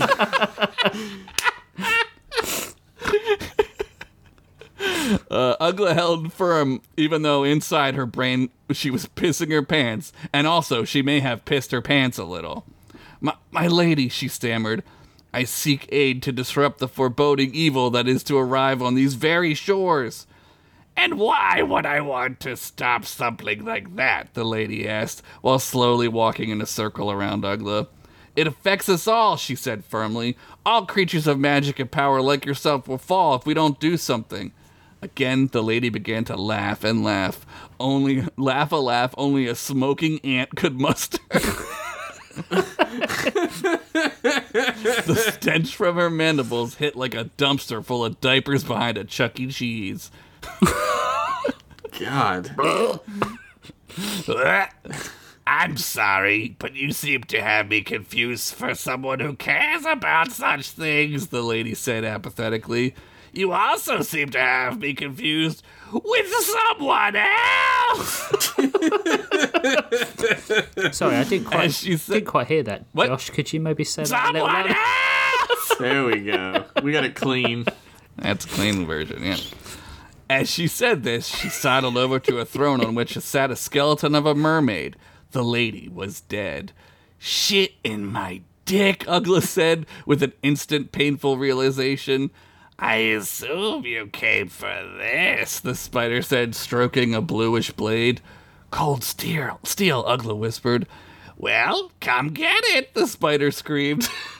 In an instant, its 8 giant, hairy, unshaven legs were wrapped around Ugla. It was being held uncomfortably close to her mommy silkers. It's too good of a joke. She turned her face as to not to get a face full. Up, up, up they went, and down, down, down they came again as the spider slammed Ugla into the wet floor. With a soggy thud she landed. The wind instantly left her lungs as her paralyzed diaphragm spasmed for more air. She inhaled deeply and painfully and gritted her teeth. She turned the light orb into a lightning orb. With a slam of her fist, she punched the ground. All around shot bolts of power, hitting stalactites and treasures long forgotten. Everything but the spider. Ugla reached behind her back and pulled out a concealed staff. With a flick, she extended it, as its power seethed in the darkness. She shouted ancient and foul curses as purple and blue waves of magic washed over her healing her broken ribs. There we go. Fritter was holding up his mop defensively, trying to find the spider. With a thwack, an arm hit him in the face, knocking him down, but to his credit, he got right back to his feet. Ugla looked over at the sword in the hands of the mermaid. The spider was hanging above it, upside down, laughing. It was playing with them. Ugla mustered all of her courage and magical knowledge. Fritter, she said, hold your breath. This is gonna get weird and dangerous. Fritter nodded and sucked in all the air he could and held his breath. Ugla raised up her staff high above her head. She began speaking in a language only people who go to snake handling churches would claim to know, and those people are fucking weirdos, man. With a crack, she slammed the staff down onto the floor. From each side, blue waves shot out toward the spider and the sword, creating a tunnel. Inside the tunnel, the air itself burned and evaporated. The molecules of air and dirt and existence of itself were replaced with nothing. Pure vacuum sucked Ugla forward at the speed of light. As the spider cocked its head, but suddenly, in an instant, Ugla was there. She used her blue flame to strike the spider in several of its hundreds of eyes. The spider hissed and screamed. I fucking hope. Freudian. Oh, God, the spider's into that. Jesus. And I'm into spiders now, guys. The spider hissed and screamed, giving Ugla enough time to grab the sword from the skeletal hand of the lady. You cunt! Screamed the Bitch, please, Ugla said, swinging the sword around like Obi-Wan when he does that thing where he points at the person. Again, in the blink of an eye, the spider spun its legs like a helicopter towards Ugla. She held the sword and her staff in an X that blocked the multiple hits of the spider's steel-like legs. With a swoop, the spider shot a web up to the ceiling and swung back around, pointing her stinger at Ugla. Oh, great. This titted spider has a stinger? Fucking sick. Ugla confidently held out the cold steel sword, and with a clang, the sword shattered. She held the hilt up in disbelief. It was a fake, she muttered. Oh, you broke your sword, so sad. Oh, no. Ugla dropped the hilt, and it clanged against the stones as she fell to her knees. She looked down at the broken blade. The impossible broken blade, and her closed eyes ready to see the impossible infinity of death. Crunch! Suddenly, a small gnome stood next to her. Ugla looked up and saw Frittert holding up his mop, defending her. Run! He said to her. Run, Ugla! Oh. But Ugla could not. She was partially stunned by the multiple blows to her head, and partially stunned at the bravery of her squire / life partner / life coach / plumber / stylist. Somehow, she managed to lift herself up and pointed her staff at the spider. The spider cackled and drew in a deep breath. When it exhaled, green fire shot from its mouth. Ugla slammed her staff down, creating a shield around her and Frittert. As she strained against its unholy power, she felt her hands burn. Her staff began to splinter, and with the last of the fire breath, her staff splintered and exploded in blue lightning. She held her hands out to see nothing in them. They were blistered and already pussing. Ugh. Who wrote that? Ugla, Frittert said calmly. Run, my lady. Without thinking, Ugla turned and saw the green eyes pop from the water below and dip back down. She took a few dazed steps toward the water and turned back to Frittert, who was still holding his mop. Guess it's time for me to rid myself of this arachnophilia, Frittert said with a smile. In her daze, Ugla managed a weak smile. Don't you mean arachnophobia? I meant what I said. Quest friends forever, he said. No! And as he did, the mop turned into a majestic gold staff. Out shot a radiant radial explosion that propelled Ugla into the cavern water below. Through the murky water, she saw green mixed with gold above. It looked like treasure as the colors mixed. Then they faded. Then there was nothing. Aww. On the shore, Ugla dragged her wet and broken body up out of the water. She lay on her back, gritting her teeth at the pain the sand was causing her blistered hands. She yelled a primal scream. This was all for nothing. And Frittert the janitor, no, Frittert the brave was dead. She was alone. She was alone and had no idea how to fix this. But mostly she was alone. As she lay on the sand for what seemed like 12 eternities, two glowing green eyes sparkled and zitted around. Two glowing green sparkleflies zitted around her. They came together and blinked out. And when they blinked back, there were two green eyes staring down at her. Two green eyes and the whitest cat she had ever seen. Meow. The cat mewed down at her. Ugla got up onto her elbows and managed the strength to sit upright. The cat purred as it rubbed against her leg. It rubbed its face against her sandaled feet, which caused Ugla to chuckle a bit. You like sandals, huh? Is that what we should call you? Sandals? Cat meowed and trotted off to a nearby rock. Hey, where are you going? Ugla questioned, hoping she wouldn't lose yet another friend. But the cat stopped on the rock. Its green eyes glowed and blinked. As it did, the white cat became a white and blue sword. Oh my golden dicks, Ugla exclaimed. The sword was embedded in the rock itself. She scurried over on her hands and knees to the sword. Using it, she raised herself up and grabbed the hilt. With the gentlest of tugs, she pulled, expecting the sword to resist her. It did not. The sword melted like like melted butter, or like like your sweet mama taking the condom off of my rock hard peener. The sword was free. God. Ugla raised the sword above her head as a light rain began. Ting, ting, ting, ting, ting, ting. The rain sang off the metal, the sound of cold steel. She held the sword there, looking up at it as lightning struck behind her. The end. Sick as fuck. That's so cool. Although, no more janitor. How could you do this? Rich Masters Jr. over here. I'd like to say that a lot of people give me a lot of shit about killing off characters. And we all do this. So, I'm just putting it out there. Maybe I'm not the only never killed off psychopath a character. murderer. Did you like Frittert, though? Nobody cared. I liked Frittert at the end. I liked him. Yeah, you liked him at the end, but when he was being stupid, he didn't like him. I love stupid characters. Yeah, I loved him when he was stupid. I do a podcast with you two. I love stupid characters. No. You know what? Fair enough. He's right. They do call us the Fritterts of podcasting. The janitors took over the station and we're podcasting. Oh man, that was so good. Reese, now you there's piece another of shit. He didn't know. He didn't know, guys. Is he though? He fucking knew. Is he? Maybe the lady he sent her to find was the cat. Maybe that's what the lady was. Maybe. That's true. Or the Should've given him mermaid. some fucking warning.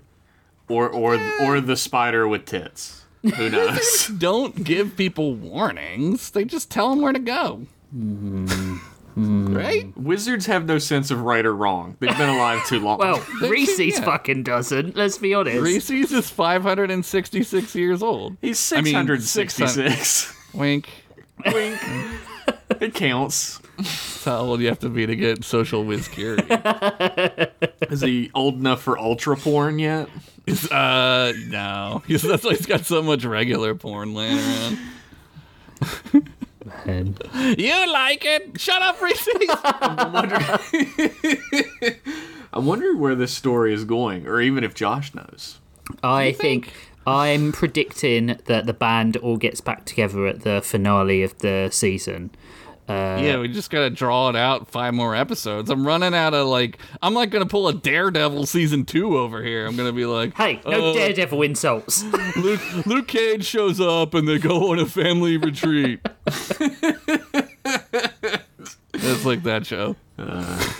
Sorry, Rich. I know you suck at the Daredevil teat. I do.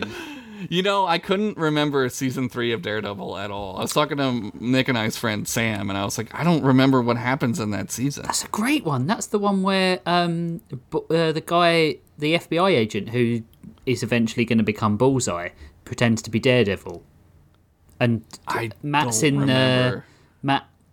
in the church for for a few episodes.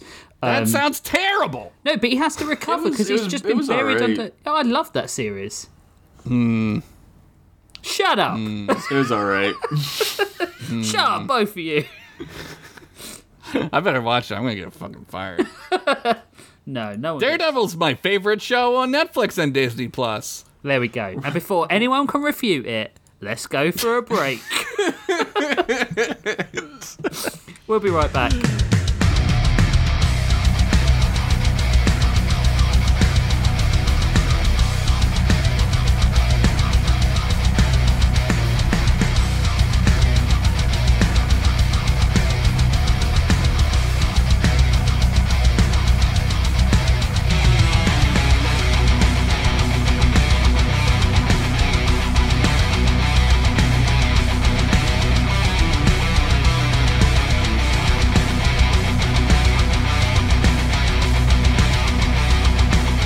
Welcome back, mere peons. We have got the third part of our show for you, audio fleshlights for your ears. Oh, how does that work exactly? I don't They're know. both a whole. Well, you've just, debunked lesbianism, I guess. Both a whole, so no one can get any pressure. How does that work? Not in my America. A lot of female listeners right now just got called just a hole, so I'm pretty excited about that.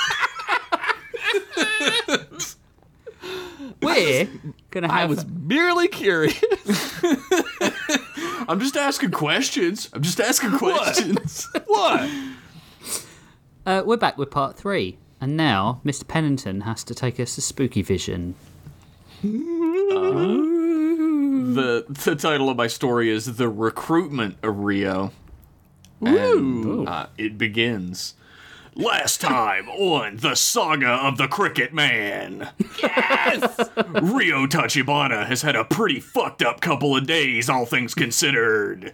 A few days ago, he was kidnapped from the university he works at as a teaching assistant. I think I called it Henderson University as a joke or something, so I guess that's canon now. Yeah, don't go back and look. Fuck it. Smart writing. The kidnapper? A man's lifeless corpse hanging from a bunch of gigantic, horrific spiders' legs. Try saying my fucking stories aren't scary now, arachnophobes. Shit's terrifying. Arachnophilia. I said what I said. Anyway, he awoke to find himself being experimented on by masked men in a dark room and was only saved by this living, torturous hell by the professor he worked for showing up and saving him, which was pretty cool of him, except for the fact that the professor is also the one that sold Rio out. to a shadowy evil organization called Gestalt. So fuck that guy. He got murdered by a bat monster in the night during their escape anyway. Rip in pieces, Professor Dipshit. This is anime as all fuck. When his back was against the wall, Rio horrifically transformed into an incredibly powerful insectoid horror, which overpowered the spider monster and violently dismembered it before escaping. He awoke, human again for all intents and purposes, naked on a small boat in the middle of a lake, headed very slowly back to civilization, aware and terrified of what he had become. And now, the continuation. Dun, dun, dun. Rio found himself with a brand new set of problems he'd never faced before in his life. Sure, he was an eldritch abomination trapped within a suit of human flesh now, masquerading as a human being, perhaps devoid of the very essence of what it means to be one forever. But more pressingly, he was having to duck through people's backyards across the suburbs in nothing but his skin suit, dick and balls flopping and wheezing in the breeze, as free as the day he was born, but much lower. Be free, my friend. Who is But it? much lower. Once he had made it to the shore in the boat, he quickly realized the small dock, the only one he'd been able to find in the early morning haze, was in some fucker's backyard. And every time he managed to hop another fence, what was waiting for him? Another fucking backyard. Sometimes with screaming people in it, yelling stuff like, "Holy shit, a guy's dick is here now!" and "Wowie zowie, a naked man just for me?" Wowie zowie. Wowie zowie. And you know what he never found once? A fucking clothesline with a full drying outfit on it, his exact fucking size. Because it's not the 1950s, and I'm not as fucking hack as a writer as the director or writer of Man of Steel. Are you fucking kidding me with that shit? Jesus Christ. Who the fuck hangs their clothing up outside? If you got some shit to say about anything I write in this episode, by the way, fucking hit me up, bitch tits. Who the fuck has the same build as fucking Henry Cavill? I'm ready and waiting. Bodybuilder's flannel is hanging here. I'm ready and waiting to feed you my ass and show you what's up. Drop me a fucking line. The email address is toonhounds@gmail.com. You get a free plug at least. Oh, we're gonna get an email about that now. Just You're as gonna be so confused. Like, what? wait, oh yeah, I remember. Right. Just as inexplicably as Man of Steel, however, he eventually leapt over a fence and crossed the street hastily into a small park where a Scottish Heritage Festival was going on. Skulking around the tree line, he was just capable of darting out and snatching a kilt from the supply behind a vendor's booth near the outskirts called Skirt It. Oh my god. Skirt it. There was a picture of two bald guys' faces embroidered onto the front of it he didn't recognize, but at this point, beggars couldn't be choosers. You're welcome, guy. Now we're Fuck it, fucking man. writing good for a change. I don't remember writing that. I like how like a Scottish festival is in your story and it wasn't even a prompt. No, Yeah. I wrote it out of my own brain. Wait until we get kilts from PromptBot. Oh, God. That'll be next, I bet. Yep. Luckily, everyone at the festival was distracted from his rollicking naked comedy antics by a free concert Ding. being put on by the Scottish folk band called Celtic Tick Boom. Oh, that's good. They mostly did bagpipe covers of The Hives and the soundtrack from that one movie starring Andrew Garfield that has the same name as the song that came up when I Googled this. What movie is that? Tick, tick, boom. I don't even remember that. While sneaking around behind the booths looking for a t-shirt in his size, he only found two shirts that fit the bill. A Blue Lives Matter shirt and a band shirt for a local band called Dogfucker that had a picture of a cartoon man fucking a dog on it. Pick that one. Naturally, given he had to walk through public and be around other human beings with a sense of decorum who would be disgusted by a degenerate, disgusting t-shirt, he opted to wear the Dogfucker one. so amazed at how we continue to find new ways to say fuck the police. Let me tell you, it was one long, awkward, painful walk through the dog park back to his mom's house that day. But even if he would have remembered that she lived right next to the dog park, he still would have rather just continued on naked than ever show solidarity with the fascist occupying army that is the police force. ACAB, fuck 12, cops are pigs, defund the police. Yeah, fuck you! When he... there's some Arsenio happening on our side today. When he arrived out front of his mom's quaint little suburban home, he felt the tension he'd been holding in every fiber of his body slowly start to melt away. The feeling of home flowed over him like a warm cleansing shower and washed away the fear and pain he'd felt himself trapped within. "I'm home," he whispered under his breath, the sound of his own voice coming out of his mouth just as it always had, being a comfort unto itself. He snuck around the side of the house, being especially thankful that his uncle Hiroshi had left his disgusting old van, which he called the Love Machine, parked in the driveway here for the past 20 years. It had been creepy then, since it was 2003 and you were thinking of like the 80s or something, you old fuck. But God, was it even more creepy now. Oh my God, he's right. I got called out. I thought the same until I did the time, and I was like, oh God. But it made perfect cover to get to the back door of the house unseen around the side of the garage. He fiddled into the fake rocks that lined the walkway to the back door until he stumbled onto the right one, slipping an old rusty silver key out from under it and unlocking the back door with it. He slid inside as stealthily as he could, pushing the door to behind him with held breath.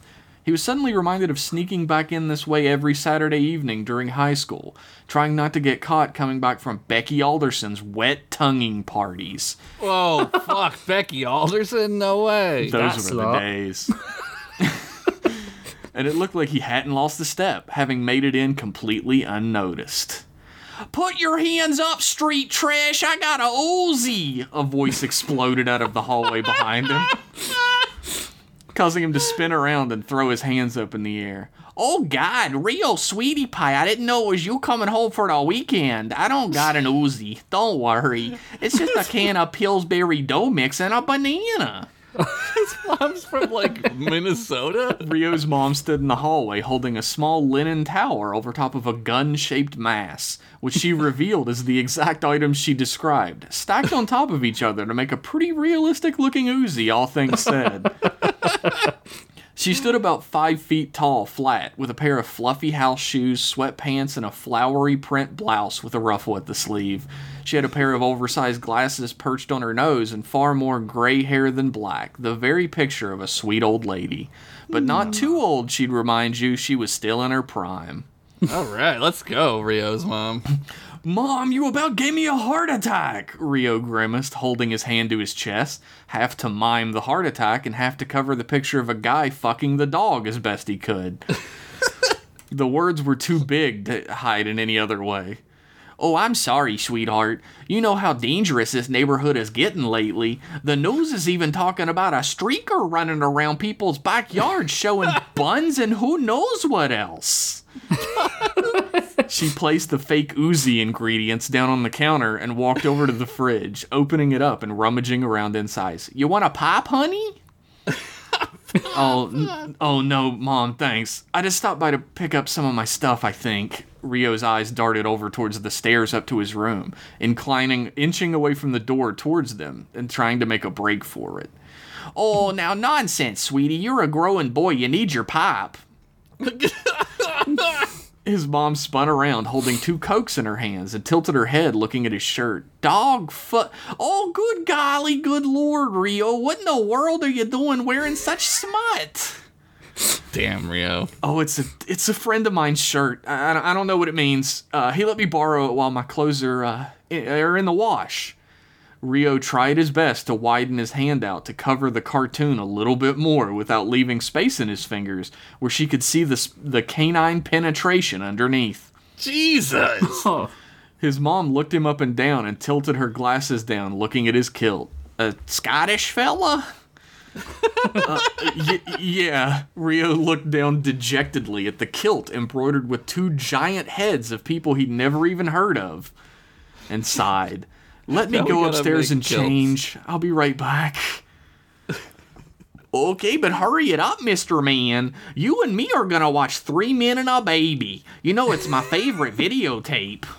Oh my God. His mom clapped her hands and then toddled off into the living room down the hall, still carrying the 2 cans of Coke in her hands. You got it, Mom. Rio laughed awkwardly and shot up the stairs like a bolt into his childhood room, slamming the door behind himself. Jesus fuck, he grumbled under his breath, back pressed to the door. I heard that. No cursing, mister, came the familiar yell from downstairs. Rio slumped his shoulders, sighing even heavier. You said you knew where this fucker lived, Kayla S. Hunter groaned, shoving her hands into her leather jacket pockets dejectedly. I'm well aware where he lives, Miss Hunter. Please be patient. I spoke to his mother earlier today. She instructed me to return later to talk after her soaps were over. Came the slightly annoyed reply from Indrid Cold, who was seated behind the wheel of a gigantic 1958 Cadillac Eldorado, pure black and chrome, his hands laying so lightly on the wheel that you would think power steering had been invented when this shit was made. But it tweren't. I don't remember writing that either. But it tweren't. I want to go to McDonald's, Pavlov Flinch whined. They got the Mario movie toys now. I want to get a Toad. Toad? God, you're lame, Flinch. Myrtle rolled her eyes, propping her head up against the car door with her arm in sheer boredom. I'm gonna die in this old man's pussy-repellent car surrounded by nerds. What? Indrid said, raising an eyebrow over his red sunglasses. Indrid, tell her that Toad isn't lame. He's the heart of the movie if you bothered to watch it, Flinch countered, narrowing his eyes at Myrtle. Myrtle, stop making eye contact with Flinch. You're going to catch whatever made him this way, Kayla said, half paying attention as she stared out her window, propping her own chin up with the butt of her hand. It's called charm and charisma, Flinch quipped back. It's called athlete's foot by the smell of it. Myrtle flipped Flinch the double bird and stuck her tongue out at him for the triple disrespect combo. Damn! Look, are we going to McDonald's or not? Flinch said, seemingly at the end of a rope no one even knew he was on mentally. No, Indrid said plainly, turning into an alleyway and slowing the car to a stop. What am I even doing here then? I could be watching Red Shoe Diaries through the open window of my neighbor's stolen cable like a civilized man. There's even a bush to hide my business right there, Flinch said indignantly. Oh my God. Wonderful. You know, that's a damn good question. Kayla turned in her seat to face the rest of the car as it came to a stop in front of a fence at the end of the alley. All that stuff about diddling himself outside the window? Myrtle asked with disgust in her voice. No, you brain dead.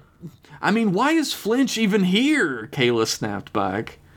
I'm leading this expedition, Flinch responded, unwrapping a half-eaten Snickers from inside his coat. Oh, God, it melted inside my pocket. Oh, God. The voices of all 3 occupants of his car raised and ran over each other into a cacophony of yelling as Indrid Cold sat back in his seat and gripped harder onto the steering wheel, letting out a deep, guttural, painful sigh from the bottom of his very being.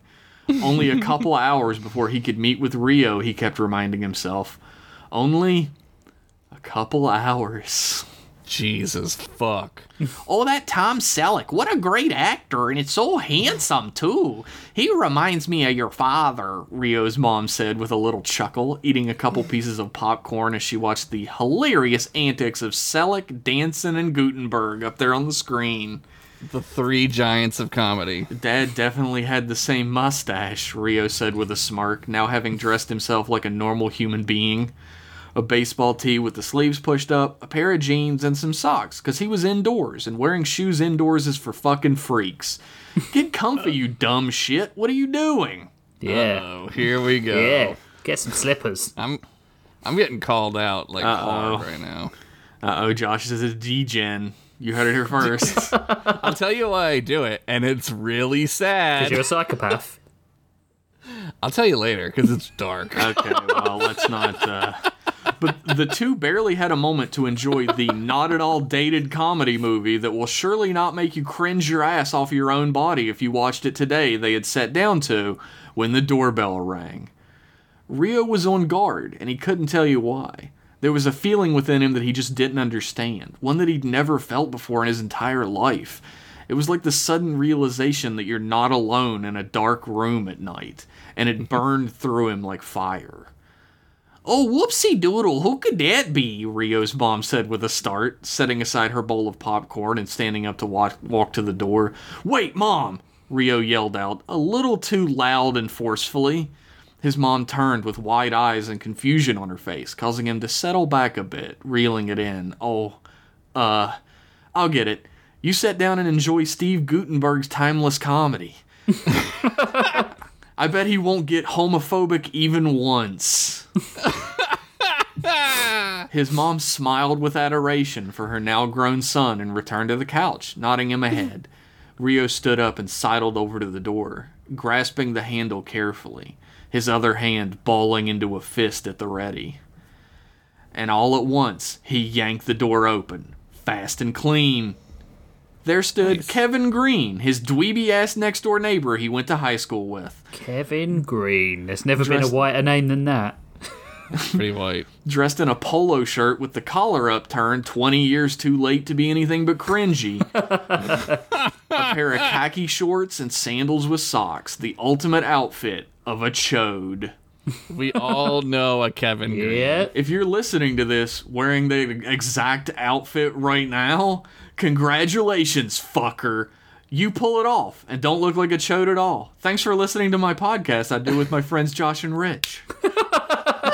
Be a patron. Holy shit. "Hey, Rio, long time no see, buddy. I didn't expect you to be back from the old college arena today," Kevin said with a wide, far too toothy smile, his false enthusiasm flowing out of him like poison in a video game swamp level. Oh my god. "Hey, Kevin," Rio said, trying to hide the disdain in his voice, then thinking better of it and deciding who the fuck cares and leaning a little out the door to him. "Hey, what the fuck are you doing here, dude? It's 10:30 a.m. on a Saturday morning." "Oh, wow, potty mouth alert, ha ha ha. But seriously, I'm here for a good old cuparino of sugar. Me and Dad are baking a cake to celebrate the birth of our Lord and Savior, Jesus Christ." Kill him. Kevin said, smiling even wider somehow, approaching the uncanny valley like a rocket. Jesus Christ. "It's May. You literally can't get any further from Christmas than this," Rio said disgustedly, looking Kevin up and down like he was made out of flopping dicks from top to bottom, which wasn't too far from the truth. "It's never too early to celebrate Jesus," Kevin beamed. "Look, if you don't fuck off in about 10 seconds, I'm going to send you straight to Jesus, you unwashed foreskin in a human suit. And don't think Rio, who is it, honey bunches?" Rio's mom yelled through the house. "It's Kevin from next door, Mrs. Tachibana. I've come for a cup of sugar," Kevin yelled back in return, smiling brightly at Rio afterwards. "You're a funny bunny, Rio. That's why we were always such good pals." "I've always hated you," Rio said. "Oh, come on in. I got the sugar ready," Mrs. Tachibana yelled from the kitchen now. "On my way, Mrs. Tachibana. Thank you so much." Kevin stepped around Rio and smiled right in his face again, in that over-familiar way that Christians do, which they think is opening and inviting, but really kind of activates the ape center of the brain that remembers showing teeth as a sign of aggression. Yep. And then he headed to the kitchen. "Fucking hell," Rio muttered under his breath, slamming the door shut and following. It's gonna get yelled at again. "You'll have to stay and watch 3 Men and a Baby with us, Kevin. It's a classic film," Mrs. Tachibana chuckled, handing the evangelistic intruder a small cup filled with sugar. "Oh, I hope that'll be enough. I haven't been to the store today." Oh, thank you so much, Mrs. Tachibana. Are you headed to the store today, actually? I'd absolutely love to tack a few things onto your grocery list if you wouldn't mind picking them up for me. I'd even pay for your groceries. Of course. Kevin smiled brightly. Oh, my God. Goosh. Oh, well, as a matter of fact, yes. I was going to go once he finished the movie, but, Rio's mom looked at the clock and tutted, placing her finger to her chin. I suppose it's starting to get a little late, and we do need to start the film over for Kevin. Oh, I'll just pop out real quick and pick everything up. Oh, that would be lovely, Kevin said. This is worse than when he turned into Cricket Man. Yeah, take him back to that. Digging a small paper list out of his pocket and handing it to her, along with his debit card. What the fuck's going on here now? Rio said. Yeah, right? Stunned at whatever the hell had just happened that made it where he was going to have to entertain dorky-ass Kevin Green alone now. Oh, now don't pout, Rio. I'll be back lickety-split, sweetie. His mom leaned up and gave him a big kiss on the cheek and gripped his arm, shaking it lovingly like sweet old moms do. She picked up her purse and was out the door like lightning after that, leaving Rio and Kevin standing awkwardly in the kitchen, Rio trying his best not to make eye contact. So how has the life of the good Lord bestowed upon you been treating you, Rio? Kevin said with his trademark empty smile, sliding a chair out of the kitchen table and taking a seat. Rio didn't move from the hallway, sliding his hands into his pockets. I'd really rather not get into it, Kevin, if it's all the same. Oh no, it's not, my wayward sheep. Please. Oh. Kevin pushed the chair out opposite of him from the table with his foot and motioned towards it. Please sit. Rio reluctantly sat down across from him. Kevin placed his elbow on the table and held his hand out towards him. How about an arm wrestle until your mom gets back? Ding. Ding. Kevin tilted his head down, smiling widely and looking up from underneath his eyebrows at Rio. Something about it was more unsettling than if someone was doing it with malice. But that's hyper-Christians for you. Yep. Mm-hmm. You know what? Yeah, I'd love to injure you under false pretenses, Rio grinned, before realizing he said that out loud and correcting himself. I mean arm wrestle. For fun. The two sat across from each other and entwined hands. Before a countdown could even be started, Kevin put a tremendous amount of force behind his hand and almost slammed Rio's down into the table. Thankfully, Rio caught himself and began to push back against it. The two struggled at equilibrium in the middle, back and forth. You seem like you've had a rough go of it recently, Rio, Kevin said, that same smile plastered across his gaunt Midwestern features. It's been hard, yeah, but I'll turn it around. I'll figure things out, Rio said, straining slightly. A slow realization began to dawn on him in that moment, but he didn't really have time to formulate it. Oh, Rio, no you won't. Kevin returned, his voice dropping an octave and the smile dropping off his face completely. What? Rio said, stunned, the thought finally forming whole in his mind. How could this guy possibly be strong enough to hold his hand in place like this? He'd been surgically altered into a killing machine, and this dude was mostly homeschooled until 9th grade and took his cousin to the prom. Hot. You'll never escape. You should have let us ascend you to godhood to begin with. It is wonder beyond measure. Kevin's fingers dug deep into the flesh of Rio's hand, holding it shaking in place, blood beginning to pour from the wounds that Kevin's fingernails were digging in, staining the white linen tablecloth below.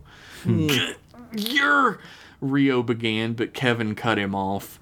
Gestalt. No! Rio quickly thrust his other arm forward, his fist landing squarely into Kevin's eye socket and causing his head to rock back from the force. But it immediately snapped forward again, his eyeball dropping out of the socket onto the table like nothing had held it in this entire time. What the fuck? One way or another, you're returning with me, Rio. You've been chosen just as I have. We will all be one. Kevin's flesh began to melt away from his body, swirling and sinking like polymer under heat, sloughing off of him onto the floor and skidding across the linoleum kitchen floor. Oh my god. Bones snapped and ripped apart, shuffling beneath the surface. Shuffling beneath the slowly receding skin surface and pressed inward, creating a new exoskeleton beyond the meat and organs below, crisscrossing over themselves in a loud, horrendous explosion of grinding viscera. Nice. Rio tried as hard as he could to wrench his hand away, but couldn't even budge the arm that was mangling itself and resettling with glistening, slithering armor. The once off-putting, smiling face of Kevin Green being replaced with a carapace lined with bleeding holes and multiple sets of black, lifeless eyes staring into his very soul from beneath. Give into it, Rio. Change or die. The gurgling, hateful voice from somewhere deep inside the carapace groaned out, Rio's whole body quaking in fear and yanking over and over as hard as he could away from the danger in pure fight-or-flight mode. Over the sickening man-beast's shoulder slowly rose a glistening, wet mass, long and thin, prehensile, and moving all its own. And at its tip, a gigantic scythe-like blade that was dripping bright green fluid onto the table, each drop smoking and sizzling as it ate through the fabric and wood it touched. No! No! Rio screamed, sliding his entire body down as far as he could go to the floor under the chair, the scythe-like blade flitting through the air and piercing nothing where Rio's head used to be. The Beastman let out a horrific squealing roar, the blade streaking through the air and slicing the back off the chair completely in rage, leaving only burning green mucus in its wake where the wood once existed.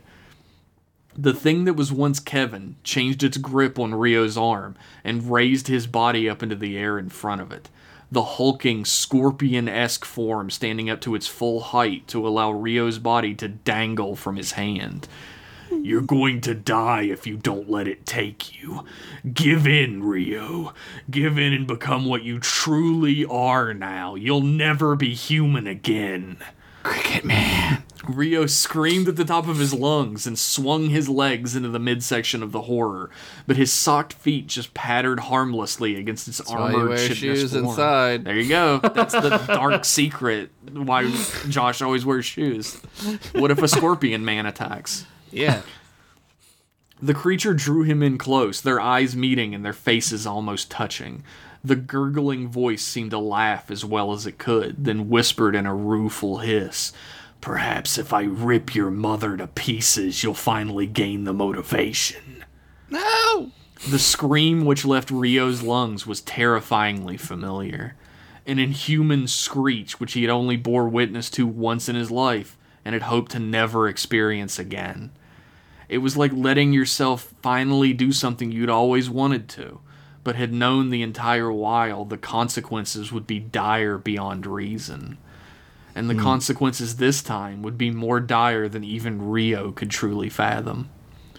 Flesh, bones, organs, meat, rip, tore, sluiced, and scattered, rearranged one over the other and under the other, knitted into a new form, made from the same components that once created the human being known as Rio Tachibana, but twisted and violently turned into nothing that was human that could remain.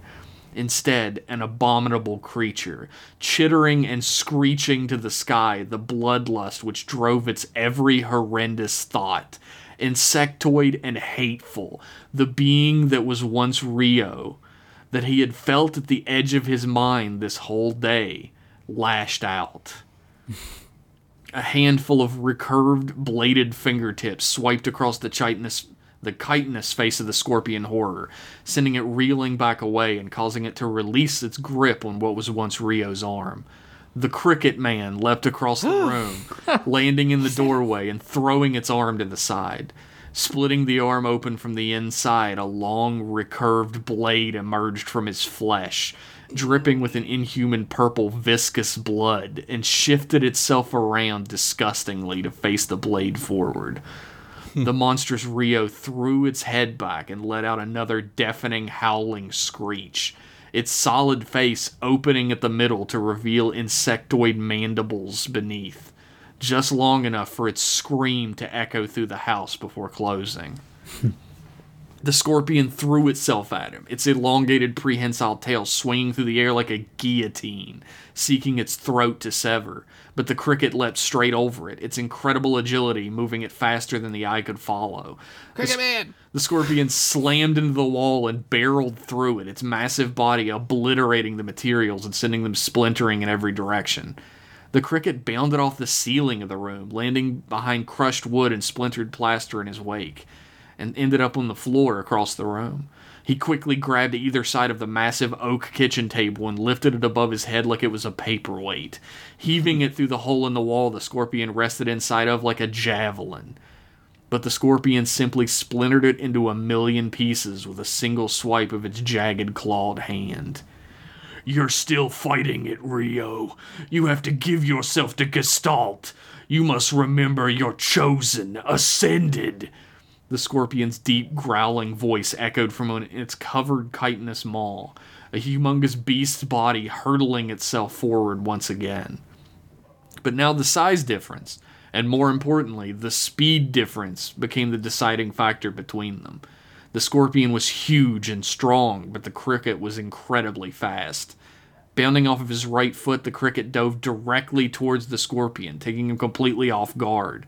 The long, serrated, curved blade jutting from deep within the muscle and tissue of the cricket's arm jutted straight forward, slicing into and sticking between the flesh and bone of the middle of his hand, creating a perfect spear point, which pierced straight through the middle of the scorpion's face and down and out the bottom of its skull, rending both halves away from one another and sending brain matter, bone, and blood spraying like a lawn sprinkler in every direction.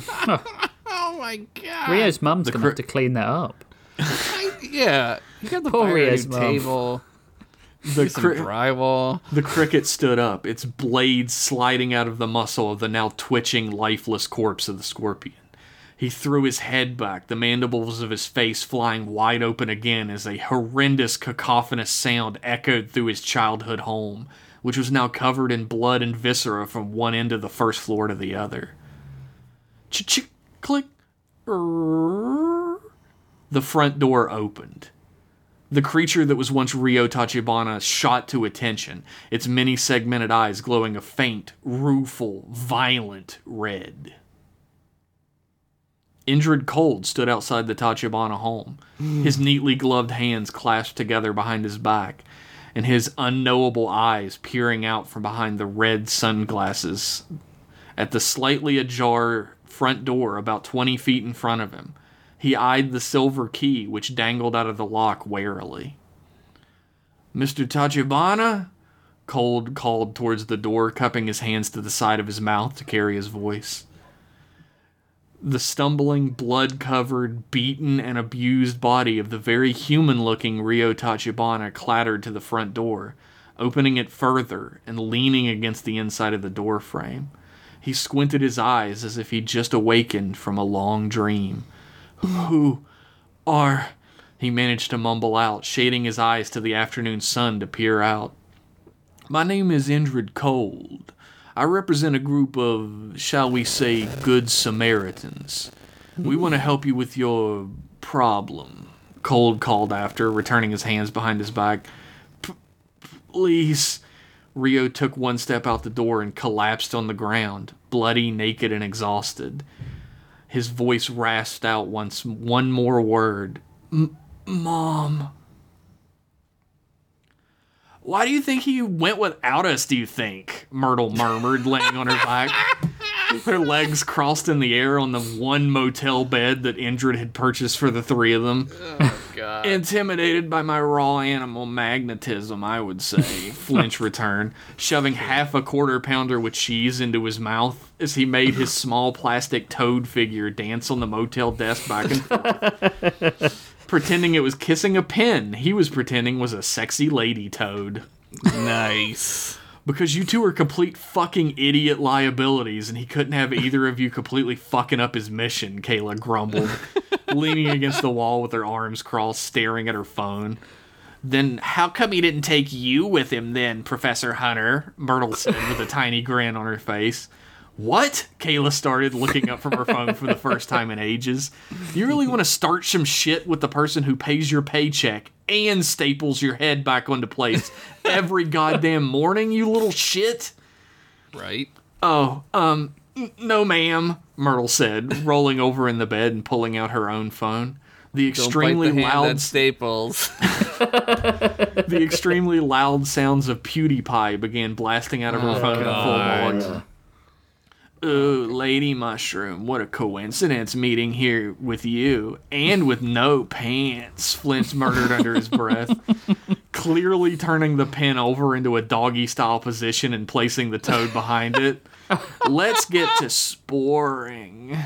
Oh my god. I was a professor once, Kayla said to no one in particular. The end. Oh my god. Band's getting Alright. together. All right.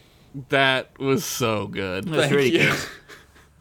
good. The half of that I was just like in a different world. I was there, man. The fight scene. Thank you. Yeah. I just Yeah. went quiet again. I was just listening. Also, like, I like Mrs. Tachibana, but like making your son watch Three Men and a Baby Yeah. is torture. I guess I should have been more obvious with what happened at the end there. What? What happened? Like, there was a click, and then the front door opened. Mm-hmm. And then his eyes glue red with violence. And then when Indrid Cold showed up, there was a key hanging from the front door. Yeah. Did his mom come back? Yeah, his mom came back. Yeah. Is she dead? Well, I guess you could tune in to find out next time. Yeah, she's dead. No. Is she gonna be a cricket mom? Yeah, Cricket Man killed his own mother. Oh. Who hasn't? But she did make him watch the film, so it's kind of her fault. Yeah, she kind of had it coming. Yeah. I have to like say that now because that becomes a plot point in the next story. Okay. Okay. And I wasn't obvious enough with it in this. Well, I was wondering why there was a key. I was like, did he leave the key in? But I didn't. He came through the back door. That's right. That's right. I thought he'd maybe kidnapped her, like maybe put her away somewhere. Oh, Cold? The kid. Yeah. No, Cold. No. He's a good guy. Cold arrived Yeah. too... Is he a good guy? He Well. warns about bridges. Cold arrived too late to do anything. But yeah, that's an important plot point next time. I should have been more obvious about it. Also, I no. probably should have been more obvious with the fact that like when he wakes up, he's like covered in blood on the boat because he has a taste in his mouth he can't recognize because he ate the spider guy. Oh. Oh. Well. Oh. I mean, Cricket Man will eat whatever he Yeah. wants. Like Yeah. he is unaware of the horrors he's committing when Well, he's the also- Cricket Man. Also, I mean, his mum was just going out for groceries, so there's nothing in the fridge. You got to eat something, right? Yeah. That's one way to look at it. Yeah. If it's the broken up parts of your nemesis body, then you got to do it, right? Is that kid related to the family who Yeah. watched the Hallmark kid Yeah. family? Surely, because this is the same town, right? Oh, That's no, what I this thought. is not the same town. Oh, right, okay. They're picking up Rio on the way to that town. Right, I didn't think okay. he was. I didn't think he was to Anita Man. I don't remember the guy's name, but the main character of that story was Anita Man. I couldn't remember her name, so And I didn't think about him being related or not. No, because this is two different organizations. okay. Gestalt is like science. Yeah. And ascending to godhood with science. Yeah. And the other is like a religious cult. I mean, all Christo-fascists are the same to me, you know Yeah. what I mean? ACAB. Weird how that made sense. Yeah, I need to be a little bit more obvious with my clues and Yeah, shit. no. You don't need to be fine. anything. You're great. This is so good, and I went before you, thank God. But I also had to go after Rich, so fuck that. You're the meat in the sandwich, buddy. Oh You're God. the big flopping meat in the sandwich. Yeah, I'm like pastrami. Nobody likes that. I love pastrami. Yeah. Well, that's why we're friends. Well, I do love you, so it's true. So I'm pastrami, and I can't, people you're eat not- pastrami, and they're like, "What's this weird taste in my?" You're not supposed to eat yourself, so it's fine. You don't like pastrami. I wish I could. Yeah, I should have been more obvious about that. I guess I should be more obvious about the difference between the Acolytes and Gestalt as well. I mean, there's a lot going on. The story's not done yet, dude. That's how it goes. Yeah, like it's not everything has to be a reveal every episode, right? It's true. I do believe next time or the time after. I'm not sure. It depends on the prompts we Prompts. Yep. get. Next time might be another Frankenstein story, which is like there was a Frankenstein like story before last. And then there's another one, but I need to do enough. It's acolytes and kilts. It's Frankens and Steins. Oh, that would work out great for me. That was 3 very good stories, guys. I'm very pleased with our performance. 80% for us, which is an A. 8 out of 10. 8 out of 10 cats agree. That was a good episode. Yeah. That's 2 of those cats are dickheads, so it doesn't really matter. Fucking what cats. kind of cat isn't gonna eat Friskies? Like, what kind of shit ass cat I don't know. isn't eating Friskies? Friskies is like the McDonald's fast food of cat foods. I found out. Yeah, they love it. delicious. They love it. And it don't doesn't like- give them any nutrition. Yeah, exactly. Some people don't like McDonald's. Perhaps this cat's had a really bad stomach problem related to a Friskies before and wouldn't go back to that McFriskies. Let's go back to that McFrisk. I feel like there might be a little crossover with your life happening. Yeah, I feel like there's a story to be had. Evan loves McDonald's and I just can't do it. Can't do it. It ruins me. It's like proper. yeah. It's like having a hangover if I have McDonald's. Oh wow. Well, here's the thing. Like, Yeah. I'm gonna want onion rings tonight, and I shouldn't eat them, but I'm gonna. Yeah. Because onion rings are amazing. Yep. I get the Chick-fil-A knockoff sandwich that McDonald's does now because it's better than the Chick-fil-A one, and also, as far as I know, far less homophobic. Yeah. Absolutely. They got key lime milkshakes at Chick-fil-A, which are delicious, but I won't go there. That's taking a moral stand, baby. It's also like, look, I'm gonna be honest with you. It's also like just far enough away that I'm not gonna drive there. That's honesty, baby. Like, they're homophobes, but it's far away. It's real far. It is. It's really far away from me. Oh, No, never really far away patronise from my that moral place. standards. Speaking of Man. Christo-fascists, Yeah. Chick-fil-A. Yo, I always think it's so fucking weird when there's like you go and like there's like these like teenage girls working. It's so fucking weird. Oh, there was man. definitely like a place when I lived in Milton, West Virginia, that was like the Dairy Freeze or something like that. Yeah. And the gross old pervert that owned it would only hire teenage girls to work. Yeah. Man, it's like not. It's like so weird. there. Like Yeah, it's fucked. I don't. It's weird. It's a weird. It's all about abuse of power, isn't it? Yep. Yep. Absolutely. Yep. Don't grow up to be a gross ass old man, everybody. Grow up Or- to be like your hero, Cricket Man. Or if you're eat already your grown mom. up and an old man, just don't be a gross one. Yeah. Josh. Grow. Oh god. Yeah. Josh be is like me. a couple of months older than me. Yeah. Look, grow up and be a cricket man and eat your mom. Yeah. Eat your mum right there. I called my mom a bitch today. That's not good. But I wasn't serious. But I was telling her I had a dream last night that I went downstairs and there was a secret pantry full of limes, and I was like, in my dream, I was like, that bitch. She's been hoarding these limes from me. I could have been making my love own that. key lime milkshakes at home. Yeah, without all the hating the gays. That's true. That's where you should be making key lime milkshakes in the home. Should we bring out PromptBot? Yeah, I don't Actually, have I think we them should yeah. do our announcement. Oh, right. Oh yeah. All right, we'll do that. We'll do that first. Okay, take it away, Jeff. Oh God. Okay.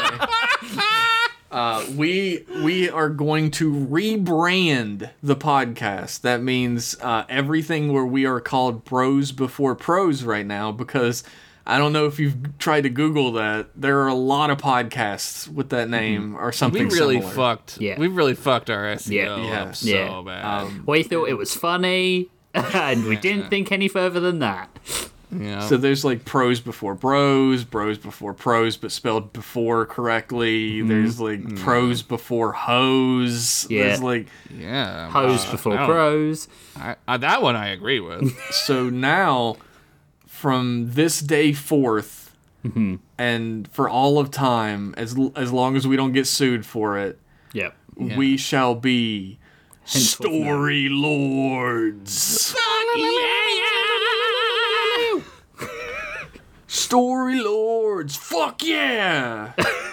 Writing stories and fucking real hard, yeah. Yeah. And so there yeah. will be new logo, new social media handles, new like look for the website, at least for the logo. I don't know how deep I'm going to go into that shit. Hopefully I could get iTunes to update with all the correct shit. Yeah. Yeah, I think you can do that. Everywhere will be Story Lords from Yeah. now on. You legally must call us Lord Rich, Lord Josh, Lord Jeff. Yeah. We are the Oh, that- Story Lords. We don't have to do that to each other though, because we're peers. Well, it's like doctor calls. Yeah. People call it. Oh well, Lord, when we Lord. Lord. when we start the call, we'll get that out of the way. Lord Jeff, Lord Josh, I'd like to read the minutes from our last Lord session. and then The way back it to works recording. is we're the Story Lords of the podcast, right? But we're also the Story Lords of the three realms: Omnivision, Yeah. Daranos, and Spooky Vision. Not Yeah. Omnivision, Omniverse, and I didn't even Daranos, twig and that you said that. Spooky so- Vision, Daravision. All see ball vision. We are Close. the Story Lords, and we shall be referred to as such. Yeah. Yeah, And it's then- gonna be cool. I'm excited. Yeah, it'll be good. And then we can, then, everything going forward will have that name, be it book, merch, whatever. Yeah, tell us what you think about it, though. Yeah, And tell don't us say what you that's think. bad, because it's not. Yeah. We'll the day this comes out, I'll start switching stuff over as Story Yeah. Lords. The logo is good. It's good. It's only man. half done too. We'll see how it turns It out. looks good. It's got a real 80s VHS quality that I really love to it. Hell yes. I might honestly do the next part and be like, "Well, that sucks. I'm just gonna leave it the way it is." We'll see. Okay, so that being done, we're going to close the cover on this week's episode, and we're going to bring out Promptbot, you little metal bitch. Come out. He's still with his dad this weekend. Oh yeah, let me get him out. Dude, you're gonna get a hernia. I'll shit the brakes on. He's got brakes now? He's out. All right, okay. fuck? The first prompt, please, Promptbot, is Debts by Austin Weapon Hex Logan. Ooh, weapon hex. So good. And then Debts. Debts, yeah. And then the next one, Promptbot. Getting a bit slow there, Promptbot. Well, this impacts on whether or not I was going to leave another story for this to happen. Breakups by Matthew no. Matthew I don't Crosshill have anyone that's Fridley. dating. Well, that's going to be an Oh, interesting wait. story to shoehorn that one in. Oh wait. But that's by Matthew Crosshill Fridley. Nice. Nice. You're Terrible, playing Survivor. terrible sword in that game. It's too Oh slow. God. It's if you want to die. Yeah. It's got a lot of defense, but man, fuck that shit. Yeah. It's all So about double. It's the double. That's what you do. if you want to, I wonder if people have figured out why I said wait like that. Like what I realized. They probably didn't. It doesn't matter. I'm still doing it. if you want to do your civic duty and suggest prompts to the Book of Blood, then you can head over to patreon.com/ is It'll be Story Lords. Story Lords. Hopefully. And for as little as $5 a month. There will be a link in the description for this. Yeah. And for as little as $5 a month, you can join the Discord, which, if you're joined once, you are forever in the Discord. That was one of the rules that we set up in the Book of Blood. You can read our stories on the Patreon itself and suggest prompts. Now, for $10, you get access to Redesign by Committee, which is our extra podcast where we redesign an existing IP. It could be a mass movie, it could be a TV series, it could be a video game. I said that. Gremlins. Yeah. It could be Golden Girls. It's my second Golden Girls reference of the episode. Someone's been watching. For $20. You can't redesign Golden Girls. It's already perfect. Yeah, it's already perfect. We need to record one next time we record as well, because we haven't done one for a little while. We'll need to do shorter stories for that. Yeah. For $20, you get all of that stuff I talked about, the PDF of our upcoming book early, and a creator credit in the book itself. It's a no-brainer. It's stupid not to. You're losing money not doing it. Yeah. I'll take $7. It's for the cost of a coffee a week. Yeah. That's how you got to look at it. If you want any other info on the show, you can head over to storylords.card.co and you can find out about us there. And all the information on the show, some bios, some sweet art that Jeff did, will be all over there. As always, we want to say a big thanks to you all for listening, because you're amazing. We love you. We kind of love you. In the same way that I love toast. I mean, in the same way that I love tea. So that's a lot. That's a lot. You love to suck on them? I like to slurp all the listeners. But we'd also like to say a big thanks to Vidizen, who gave us the theme music for this show that is just every time I hear it. If you haven't heard the long versions of those tracks that he did for us, you need to head over to Spotify and listen to them now. You can just type in Vidizen. They are so great. Our theme song is going to fit so much better when we're Story Lords. Yeah. And you can find out all about Vidizen and his work at vidizen.card.co with 2 R's. Who shall I pick first this week? Josh, what do you want to tell people about yourself? Keep it decent. Go How many inches? To fucking all of them. All the inches. All the inches. 7, but wide. I'm hung like a tuna can, baby. Full chode mode. Chody. I don't know. Go to like Instagram at Field1983, and there's pictures of stuff I do. This man created an entirely so custom action figure, and it's fucking sick. It's a Sith biddy. I don't remember her name. Darth Talon. Darth Talon. Like, it is It's got insane. boobies, it's got a butt. There's a vagina under there. Don't tell them that. It's insane. It's true. It's insane the level of detail this dude put into this figure. It's fucking sick. Field1983 on Instagram.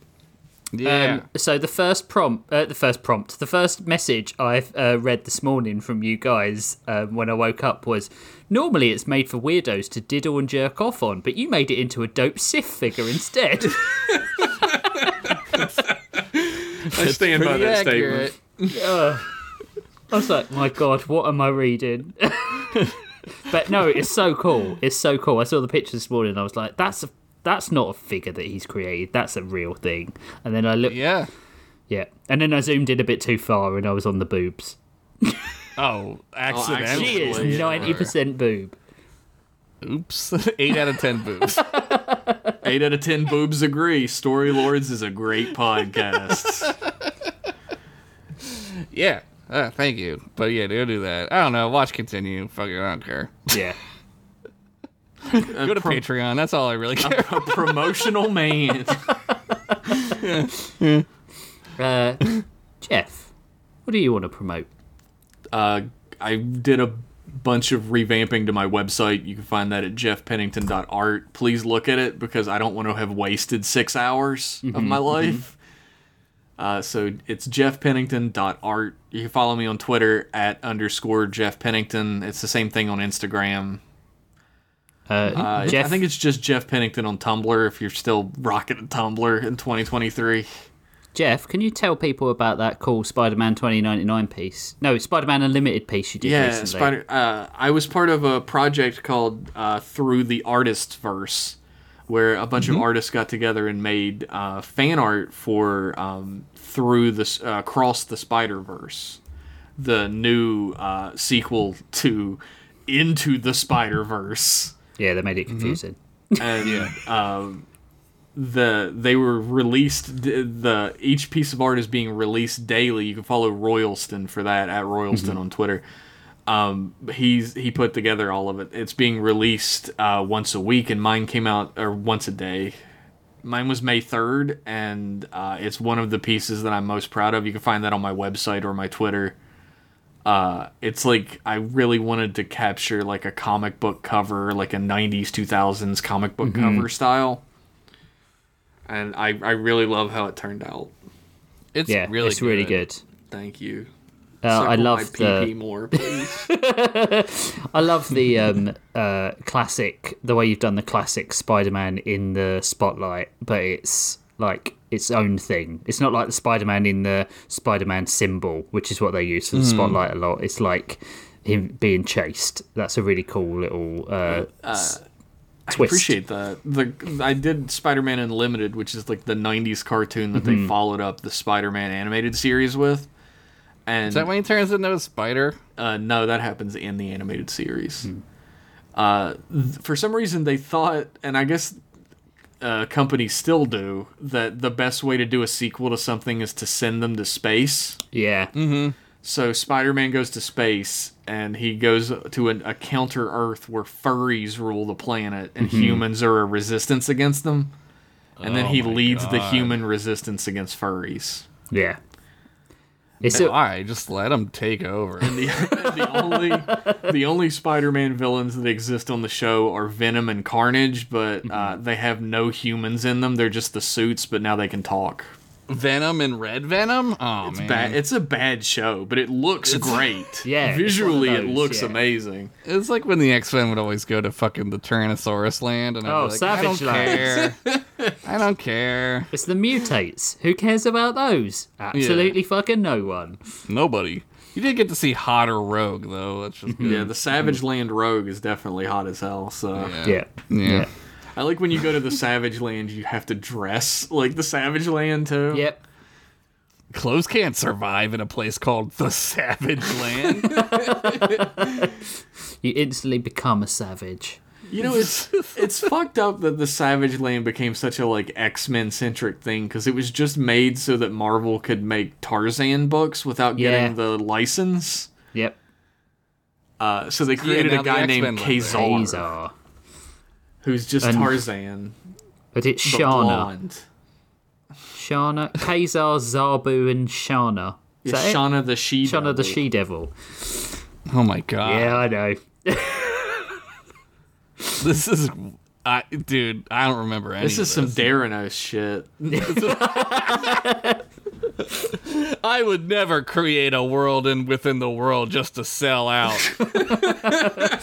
Join us next week for the Dinosaur Quarter of Daranos. Welcome to the Badland. Daranos Rex. Josh is like, note. Wait, slow down. Let me write this down. It's just, the piece of paper just says, sell out in giant letters. Question mark? And he's doodled a load of dollar signs on it. Yeah. There's like a colon. How to. Google sell out later. Google money laundering. No, hopefully you dig the new name, Story Lords. Yeah, I do. Yeah, it's going to be great. It's going to be really good. It's just a better name, It's a better honestly. name. It'll work out. It's not a joke name. So we decided 5 minutes before we were recording properly. It's a better name. You can find out about me at MastersRich on Twitter. I have another podcast that I do called Toonhounds. You can find out about that this week. I slagged off The Lion King for about an hour and talked about class war and monarchy and stuff like that and how much I hate those things. My man has irrevocably tarnished his reputation on his other podcast. Wait, don't you hate Lion King? I hate it. I'm not like a huge fan of it either. But I like it. It's not anywhere near my favorite. No.